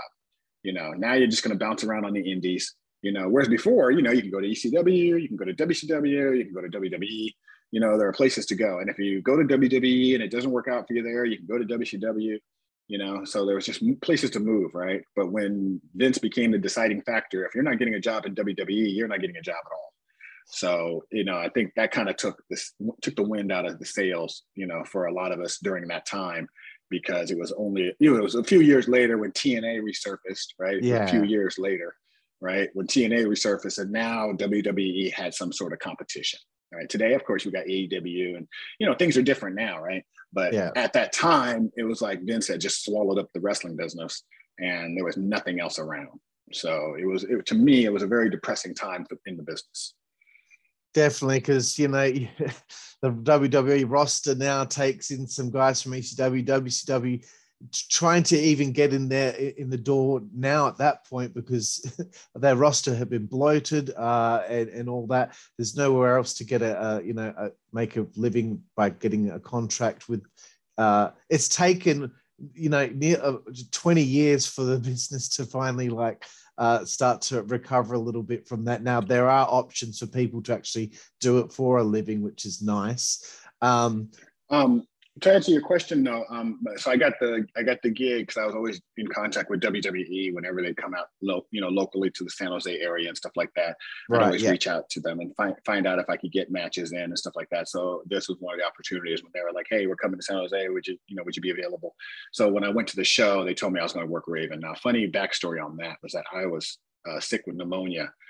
Shit. On that day, right? And I went to work that day. Because I was going to do like a half day, work until about 10, 11, and then I was going to leave, go to San Jose, and, you know, get to the show, because I had to get to the show, I think, by 12. So that was my plan. Well, the night before, I got really, really, really sick, and I went to the emergency room, and they told me I had like walking pneumonia. So I ended up going home. The next morning, I got up, I went to work, because I was like, I gotta go, because I'm gonna have to tough my way through this, right? So when I go to work, I'm like in the parking lot about to go into the building, and I'm like, dude, I feel so bad. So I go inside, I make a phone call, I set up an appointment, I go to the emergency room at Kaiser. And this is the morning of that Raven match. And I go to the doctor, and I'm like, you know, is there anything you can do for me? He goes, no, you have walking pneumonia. You go, you really need to be like at home in bed. And I said, yeah, I got to wrestle in the WWF tonight. Oh. And he says, yeah, no, you have walking pneumonia. You're not wrestling in the WWF tonight. I said, no, I'm wrestling in the WWF tonight. I said, this thing doesn't come every day. And, you know, I said, I'll crawl down to the ring if I have to. I said, but I'm wrestling in the WWF. Now, is there anything you can do to help me? And I got to look at my records and see what they did. But he told me, he said, and I thank you for this, Doc, that he said, there's a shot I can give you that will reduce your symptoms for a few hours. But after your symptoms are reduced, they're going to come back and you're going to be really sick. And I said, okay, if you can just get me through the match, I'll do it. And I remember him giving me a shot. It hurt. Within an hour, I started feeling a lot better. I was driving to San Jose and I started feeling better. I'm like, okay, this is good, right? The congestion went away, the funny stomach pains and everything went away. I was feeling a lot better. So I go to the show, I get dressed up, Raven and I go for our match, everything is good. I walk to the ring, I'm in the ring. All of a sudden, Raven's music hits. When Raven's music hits, I start feeling hot. And I'm like, ooh, what is that? Am I nervous? And all of a sudden, my stomach just starts to spin. And I start saying, oh my God, I'm starting to feel like I'm about to throw up. And I start feeling sick all of a sudden, right? So now Raven gets in the ring and the match is about to start, right? And I remember thinking, okay, I'll know how I am when I take my first bump. So the match happens and then I forget what happens, but I took a bump and I was like, okay, I didn't throw up, I'm okay. But yes, in that match, I had pneumonia and I was sick as a dog. And I got through the match and I went in the back and I wanted to go throw up because I didn't feel good. I felt so sick. And I remember Raven calling me over here. Hey, brother, come over here for a second. I was like, oh shit, I feel like sick. I got to go throw up, but I'm not going to walk away from Raven. That's so disrespectful. Yeah, yes. So I walk over to him and he's talking to me about, yeah, that was good. Do this and wear this and wear that and something more flashy and, make yourself stand out, and you got a good body and maybe something a little bit more low cut or something, you got to do this and you got to do that. And I thank him for that because, he was really, they say Raven had a great mind for the business and that he should be an agent and all this kind of stuff. And yes, he should, because he took me aside and, was talking to me and I thought that was really cool. And I remember sitting there listening to him and really being appreciative to it. And he said, okay. I said, yeah, okay. And he said, all right, kid. And he walks away. And when he walks away, I went right to the bathroom and I threw up. So, so yeah, on that match, I was sick as a dog. But yeah, I think it looked good. Awesome, bro. I want to also bring up, and correct me again if I'm wrong, at the Arco Arena, 31st of August 2004, I believe you teamed with somebody in a dark match against the Basham brothers. Is that correct? I always forget about that. That was, I think I teamed with Jason Styles. Jason Styles worked for Big Time Wrestling. I've known him a lot of years, really cool guy, good friend of mine. The owner of Big Time Wrestling here in the Bay Area was Kurt White. Kurt White was really plugged in with like Bret Hart and a lot of WWE guys. He would do like autograph signings, things like that, bring a lot of guys in. He was a good, whatever he said he'd pay you, and he paid well. He was a respectful guy. He was a good guy. He passed away recently. Jason Styles was one of his guys, one of his top guys. So Jason and I tagged against the Basham brothers. I think the best thing probably that Jason did was, I think Jason is responsible for training Bailey in WWE. Yeah. So I knew that he had trained Bailey, but I think I saw a documentary with her where she gives props, and I think he's in the documentary too, I think. But yeah, it was Jason and I who we teamed against. We teamed to go against the Basham brothers, who they were super cool. That was for I think it was a lead in for SmackDown. Yeah. Right. Yeah. For Velocity. Yep. Velocity. Yeah. Just a couple more questions about these different dark matches or matches on Heat, etc. 26th of February 2007. So this is a few years later. You worked with Eugene on Heat at Fresno State. My earpiece just died on me. Hold on. No worries, bro. Technical difficulties. Give me a second.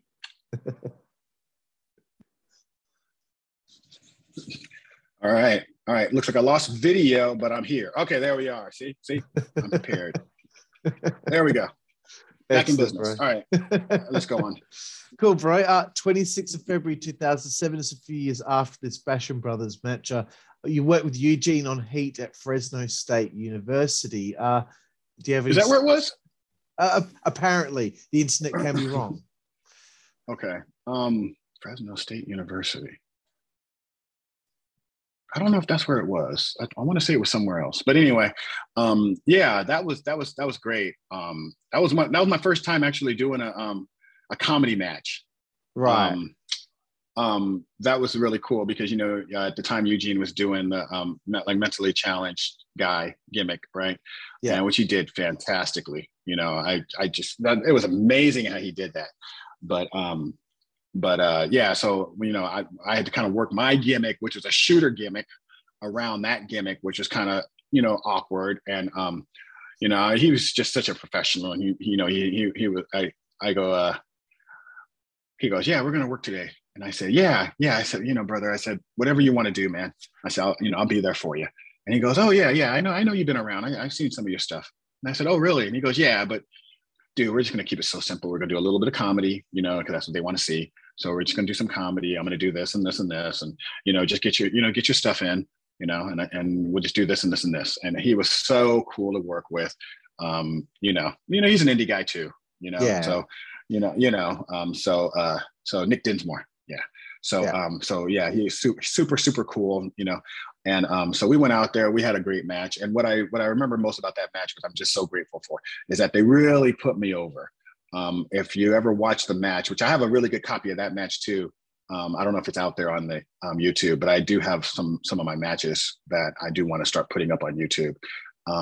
But in that match, they keep saying, like, you know, Tony Jones grabbing Eugene and whipping him off, you know, Tony Jones doing this and this. And I remember just Tony Jones. You know, it wasn't like, you know, they kept saying my name, you know, and I kept getting an offense in. I hit a clothesline. I had a chin lock. I body slammed him. My leg dropped him. You know, I did a lot of, you know, I got a lot of stuff in, right? And they just kept saying, like, Tony Jones.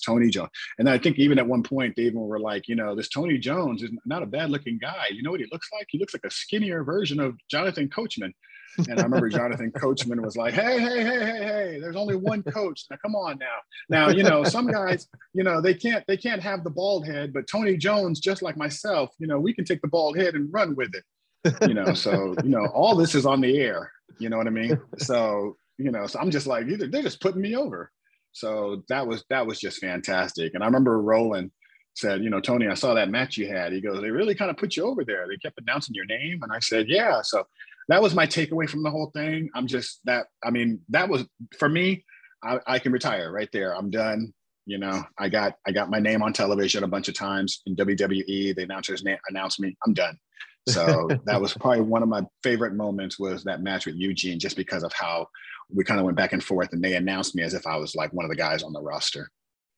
Yeah, that's really cool. Usually when it's a match like that, they might mention the guy's name once, but the fact once, you know, yeah, Jones, they'll say Jones, or, you know, or Tony, or whatever, or this kid, or, you know, or whatever. But, you know, it's like, no, they were Tony Jones. I mean, they must have said my name probably 20 times, you know? Yeah. Excellent. Another one I wanted to bring up, we're getting very, very close to the end here, Tony, but the 23rd of July, 2007 at the Arco Arena again, this time against Snitsky. How did that one go? That went well. That was really just a straight squash. Right. And at the time, Snitsky was getting ready for John Cena. And I remember Vince McMahon coming up to Snitsky, and, you know, Vince just looking at it. You know, I'm sitting there going over my match with him, right? And Vince comes over, he looks at me, and he kind of tips his head at me like, hey. And I was like, oh, hi, how you doing, sir? And he was like, looking good, Gene.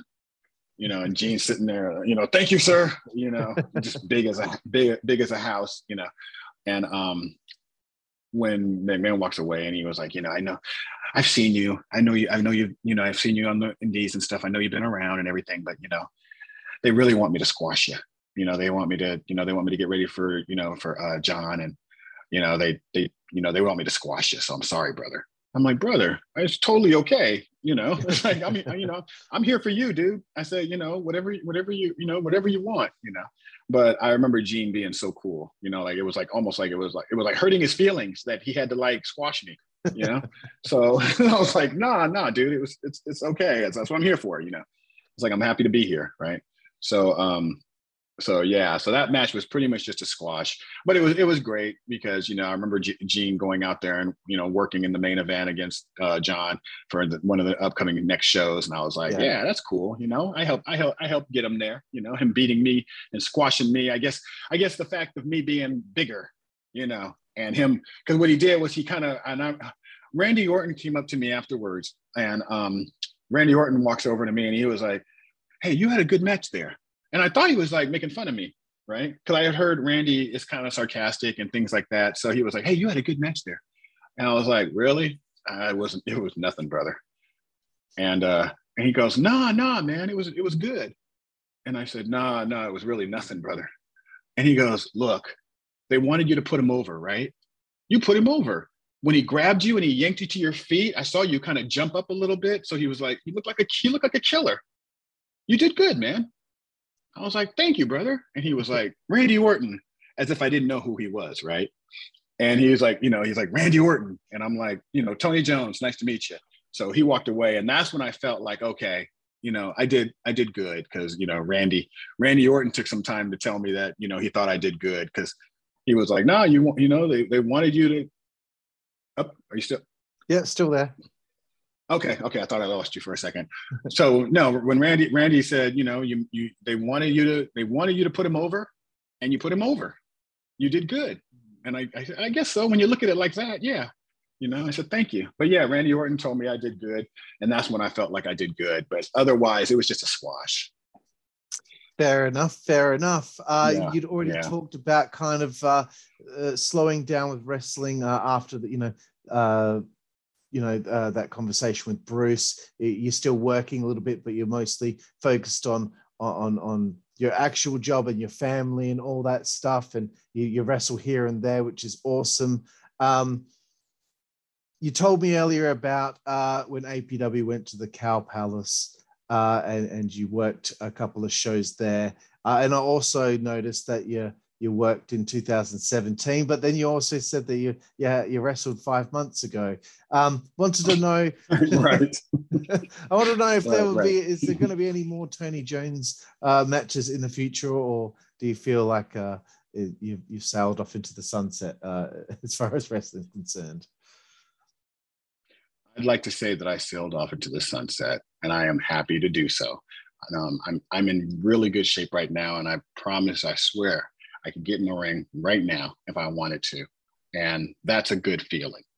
And that's why I'm not going to wrestle, is because I feel good and I feel like I can get in there. And the fact that I stopped now means I stopped on my own terms. I didn't stop because I had an injury. I didn't stop because I was too old. You know, I didn't stop because my body broke down, right? I stopped when I was still able to do this just because I wanted to. And, you know, that's a good way to stop. You know, so I'm good with embracing it.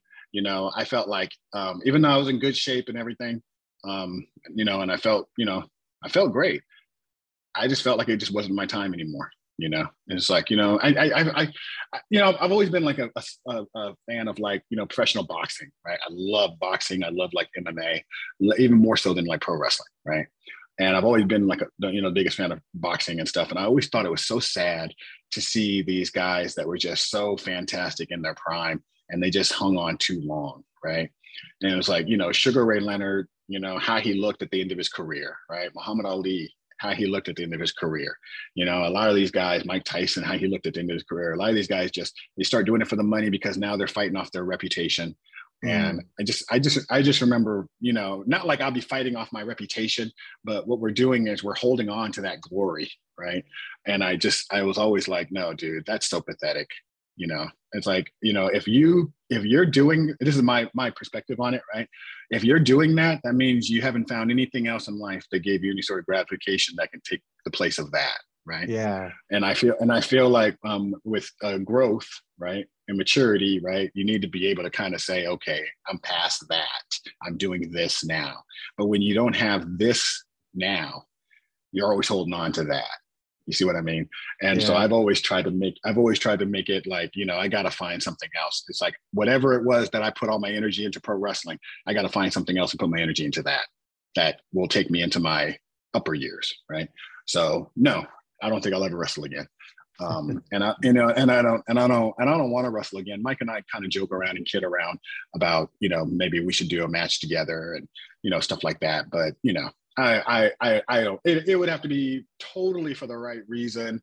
And we'd have to both want to do it. But I don't see it, like I said, I did it 5 months ago and the feeling wasn't there no more.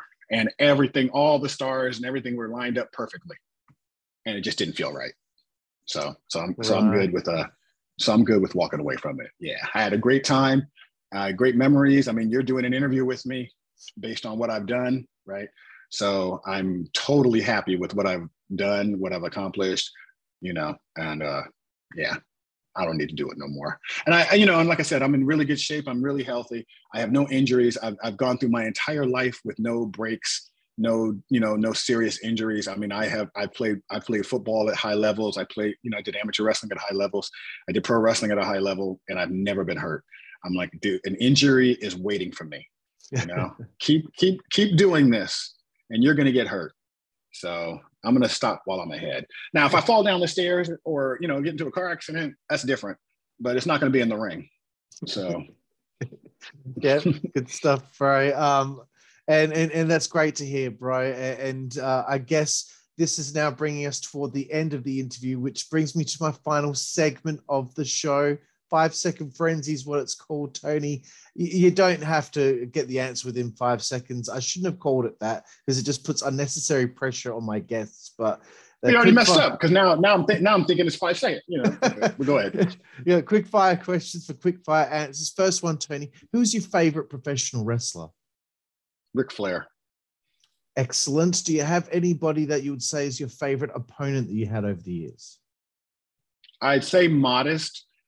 Because of what we've done together, and after we did Beyond the Mat together, it was just so much fun because people wanted to see us together. So I'd say Modest, yeah. Cool. I had some good matches with Vic. I had some good matches with Vic Grimes too, but I'd put Modest as number one. Yes. Excellent. If you could pick one match from your whole wrestling career that's the most special one for you, what would you pick? The match in Beyond the Mat, because it was shot for the movie. Mike and I were being followed around with cameras in the WWE. So, all these, Ahmed Johnson, and all these guys are sitting there and looking at these two independent wrestlers like, who the hell are these guys and why are the cameras following them? We're the stars. So, so to have that kind of privilege, yes, that was the great, and to wrestle in the WWF in front of my mother, that was the greatest moment of my life. Yes. In my wrestling career. Excellent, bro. Getting away from wrestling now, do you have a favorite book? Do I have a favorite book? I'm ashamed to say that I don't read as much as I should. I read a lot. Well, not no more because they're kind of passé. But of course, I read a lot of magazines and newspapers and things like that. But I'm ashamed to say that I haven't read a lot of books. I did read the book Jaws, right? Because that is my favorite movie. And the reason I read that from cover to cover was because I heard that the Jaws book was different than the movie. And I'm like, Are you serious? So if I read this book, it's going to be something different, because I'm like, why would you read the book if you already know how it's going to turn out? Right. Yeah. And it's like, no, the book is totally different. And I'm like, oh, so I read that book cover to cover, no problem. Right. But, I have a short attention span. I'm a video guy. I'm a video game, music, television, movie kind of guy. So, I like things to kind of keep moving, and it's just sitting there looking at words on a page. I just kind of fall asleep. So, I can read, I'm educated, but I just don't, I just don't read books that often. No, I can understand. I'm kind of the same way as well. I really need more stimulus to keep myself going. And nothing against reading books. I love reading books, but I know where you're coming from there. So I guess favorite film has been covered now, but do you have a favorite TV show? I have a lot of favorite TV shows. I grew up in the 70s, 80s, right? That's kind of like my 90s too, right? But I'm a 70s and 80s kid. So all my movies, my music, my TV shows, it's like everything I like is always during that those decades, right? I just don't like the stuff today as much, the TV shows as much, the comedy to me isn't as funny. It's so sensitive today, and just just the way things are today, right? Yeah. And they do a lot of good movies today, films that are being made today. There's a lot of good films being made today, but I think when you talk about the Jaws and the Godfather and some of these Scarface and some of these movies are just total classics that will never die. Right. Yeah. I don't know if, these movies today are made with glitz and glamour, and they don't have the same meat and substance as some of these older films. So I don't know. I like Three's Company. I love Sanford and Son. I love, Good Times. I love like Gilligan's Island. And, I go from like the 60s, the 70s, the 80s. So, take your pick. And I love all those Brady Bunch. I mean, all these shows. I love all those TV shows. Yeah, all classics. Favorite musical artist or band? Michael Jackson. Love Michael Jackson. Michael Jackson, number one. I'd say probably, even though I've only liked maybe 2 of his albums, as far as who I've just liked over longevity and what I've liked, probably Prince is number 2, and probably Tupac Shakur number 3. Yeah, so kind of a weird top 3, huh? Michael Jackson, Prince, and Tupac. No, I think that's which one doesn't belong. I think that's a great choice, all 3 of them. Getting away from the arts now, only a few more to go here, Tony. Favorite food? Ooh, favorite food. I like meat and potatoes. I'm a steak guy. I love filet mignon. If you would ask me a few years ago, I would have probably said spaghetti is my favorite, but I'll go with a good filet mignon. I went to Martha's Vineyard for my birthday because, like I said, I love Jaws. So for my birthday, my 50th birthday last year, I went to Martha's Vineyard, is where they shot Jaws, the island and everything. So I went out there and had the greatest filet mignon I'd ever had in my life. Awesome. So I'm gonna say filet mignon is my favorite dish if I had to, pick my favorite. Yes. Excellent. When you were traveling in the wrestling business, did you have a favorite place to eat on the road? No, we just kind of ate wherever we stopped, and that was a different thing about me too. It's like I didn't really do a lot of traveling with the guys. A lot of times, I always had a girlfriend, right? So a lot of times it was an opportunity from me and my girl to, hey, you want to go do something for the weekend? Let's go down to LA and I'm going to do this show and you can hang out. So a lot of times, the guys would all jump into somebody's truck or van or whatever, and they would do the road trip and do the guy bonding and all that stuff, right? But I always had I always had like a nice car, and I'd just be like, oh, I'll take my Mustang down to LA and I'll bring my girl. And so that was always my thing. So I didn't really, so we always did stuff different than a lot of the boys. And I took a lot of heat for that too, because we're like, oh, look at Tony. He doesn't want to be one of the boys. And I remember Roland made me the APW champion. And he was like, Tony, it's like, now that you're the champion, you're gonna have to kind of hang out more, this whole thing where, when the show's over, you go home and, so you need to kind of hang out, you got to represent APW and you got to represent, you're one of the boys now. So you're just going to have to hang out more. I was like, okay, Roland, then take the belt off me.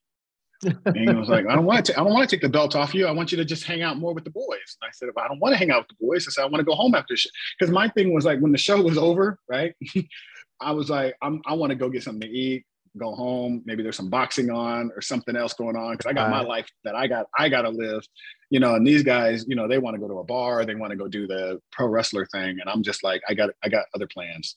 So I caught a lot of heat for that, for not always hanging out with the guys after the shows and all that kind of stuff. And I remember Roland telling me, years later when he was sick, he said, Tony, I used to give you a lot of heat about that because you didn't hang out with the boys. But, looking back on it, you were probably smarter than all of us, because what you did was that you would leave and you would go home to your family and you would be with the people that mattered most, while we all sat around talking shit about people, drinking, and just doing whatever. He said, you were doing the substance while we were just bullshitting. Yeah. So, that meant a lot to me when he told me that years later. He was sick, and I think he was calling people to kind of like, make peace and just, Right. So I remember having, that's why I was like, Roland, I'm in a really good place with Roland. I went to his funeral, and I got nothing but, I say, God bless Roland. And I probably as far as I mean, I talked to a couple of guys who are like, Roland, I hate Roland. He's this, he's that, and he's dead, but who cares? And some guys really don't like him. And I don't have that perspective. My thing is that he gave me an opportunity to live my dream. And without him, I don't think I would have ever did pro wrestling. And, did he do things wrong? Yes. Did he make me mad? Yes. Could he have been better? Yes. Could we have all done better? Yeah, we probably all could have done things differently. But, when I look back on it, Roland did more good for me than bad. So, yeah. So I leave. Like I said, everything for me is positive. You know what I'm saying? And I feel like you need that in order to kind of, move on in life, right? Because you get stuck in that place too. If you start talking about, oh, this sucked and this sucked and this sucked, you're giving all that power to that. Yeah. And I just don't have that. I don't have that. I talked to some of the guys and they talk that way. And, they didn't get a chance to do WWE. They always wanted to do WWE. They never got that chance and they're pissed. It's like, I got a chance to do everything I wanted to do. So I'm grateful. So, and I walked away with no injuries. So can't get any better than that. Yep. Very cool, bro. I only have 3 more to go here on this segment. Favorite alcoholic beverage, or if you don't drink, just your favorite beverage in general. When I was in pro wrestling, Steve Rosano introduced me to Irish peppermint schnapps, 100 proof, and I used to drink that. And when I wrestled in Japan, the owner of the company would give me shots of sake, and I would say, "Yeah, I drink peppermint schnapps." He's like, "You got to bring that next time," and I'm like, "Yeah." So peppermint schnapps was my drink in pro wrestling. Then I got into vodka. Now I'm kind of like doing Hennessy a little bit.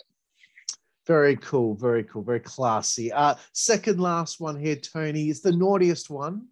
It's favorite female body part. You see a good-looking lady. Where did Tony Jones's eyes go to first? I'm sorry, I didn't catch that. Favorite body part? What about a good-looking lady? A favorite female body part. Yeah. What's your favorite? You said something about it. Oh, okay. Favorite. I don't. Dude. I don't know. It all comes together, brother. It's got. I like the breasts. I like the hips. I like the butt. I like thighs.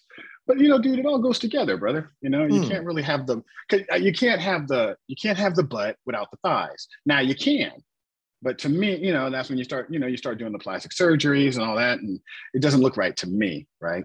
When a woman has plastic surgery on her boobs and her boobs don't look, they look too perfect and all this kind of stuff, it's just not a turn on to me.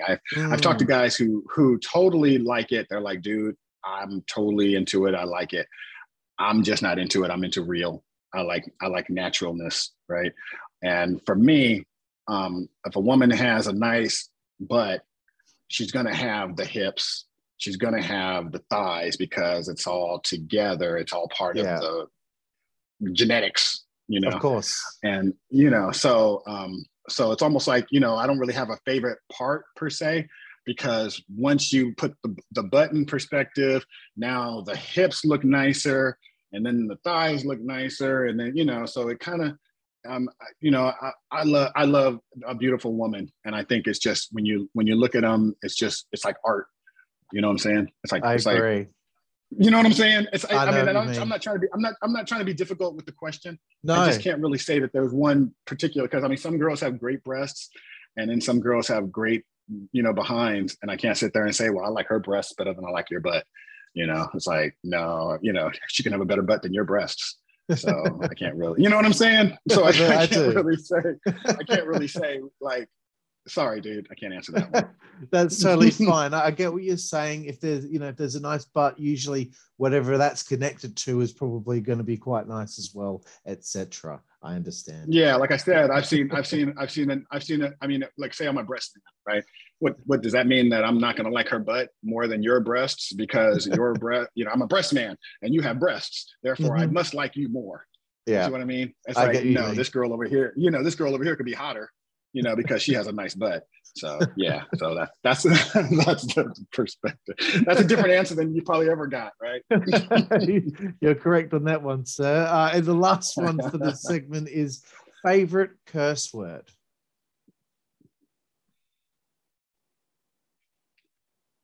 Maybe shit. I think I use that the most. Like, where's my shit? Or shit, or something like, I use it for a lot of different, emotions. So I would say that's probably, damn, but not as, I don't think it's my, I think shit. I think that's my favorite cuss word. I think I use it the most. Yeah. Of all the cuss words. Excellent choice, bro. Well, Tony Jones, I just want to thank you so much for your time on the show with me. I know it's gone a little wild now, but I've had so much fun. That time has flown by. I just want to let you know that I'm really, as a fan, I'm really proud of what you've accomplished in the wrestling business. And I like to always let everyone that I interview know this, is that, all the way over here in the most isolated city in the world, Perth, Western Australia, you had a fan here. So I think it's meaningful to know that you reached so far across the planet. And it was great to connect. Dude, you don't know what that means, for real. Seriously. And I talked to Modest about this, and Modest told me you were a super nice guy, which is why I agreed to do the interview. I'm sorry I wasn't ignoring you. But a lot of times, like on Facebook, you get messages all the time, right?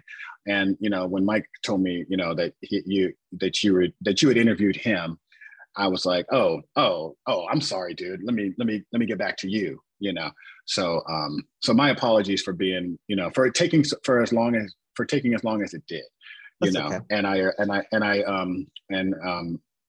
I appreciate you bringing me on and caring enough about what we did, to want to interview us. Right. So when you say, oh, you reached somebody out here, I'm grateful that you even care to interview us, dude. So I appreciate it. Thank you so much for having me. I haven't even heard all of Mike's podcast. So I heard a little bit of it, but I want to listen to the whole thing. But I hope we got some good substance out of this interview today. Absolutely, Bryce. It was really great for me to learn about your time in the business, learn about your journey. And this is what the most meaningful thing is for me, is to let someone out there know how much that they, appreciated for, all the hard work that they put in their time in the business. Thank you, man. Thank you so much, dude.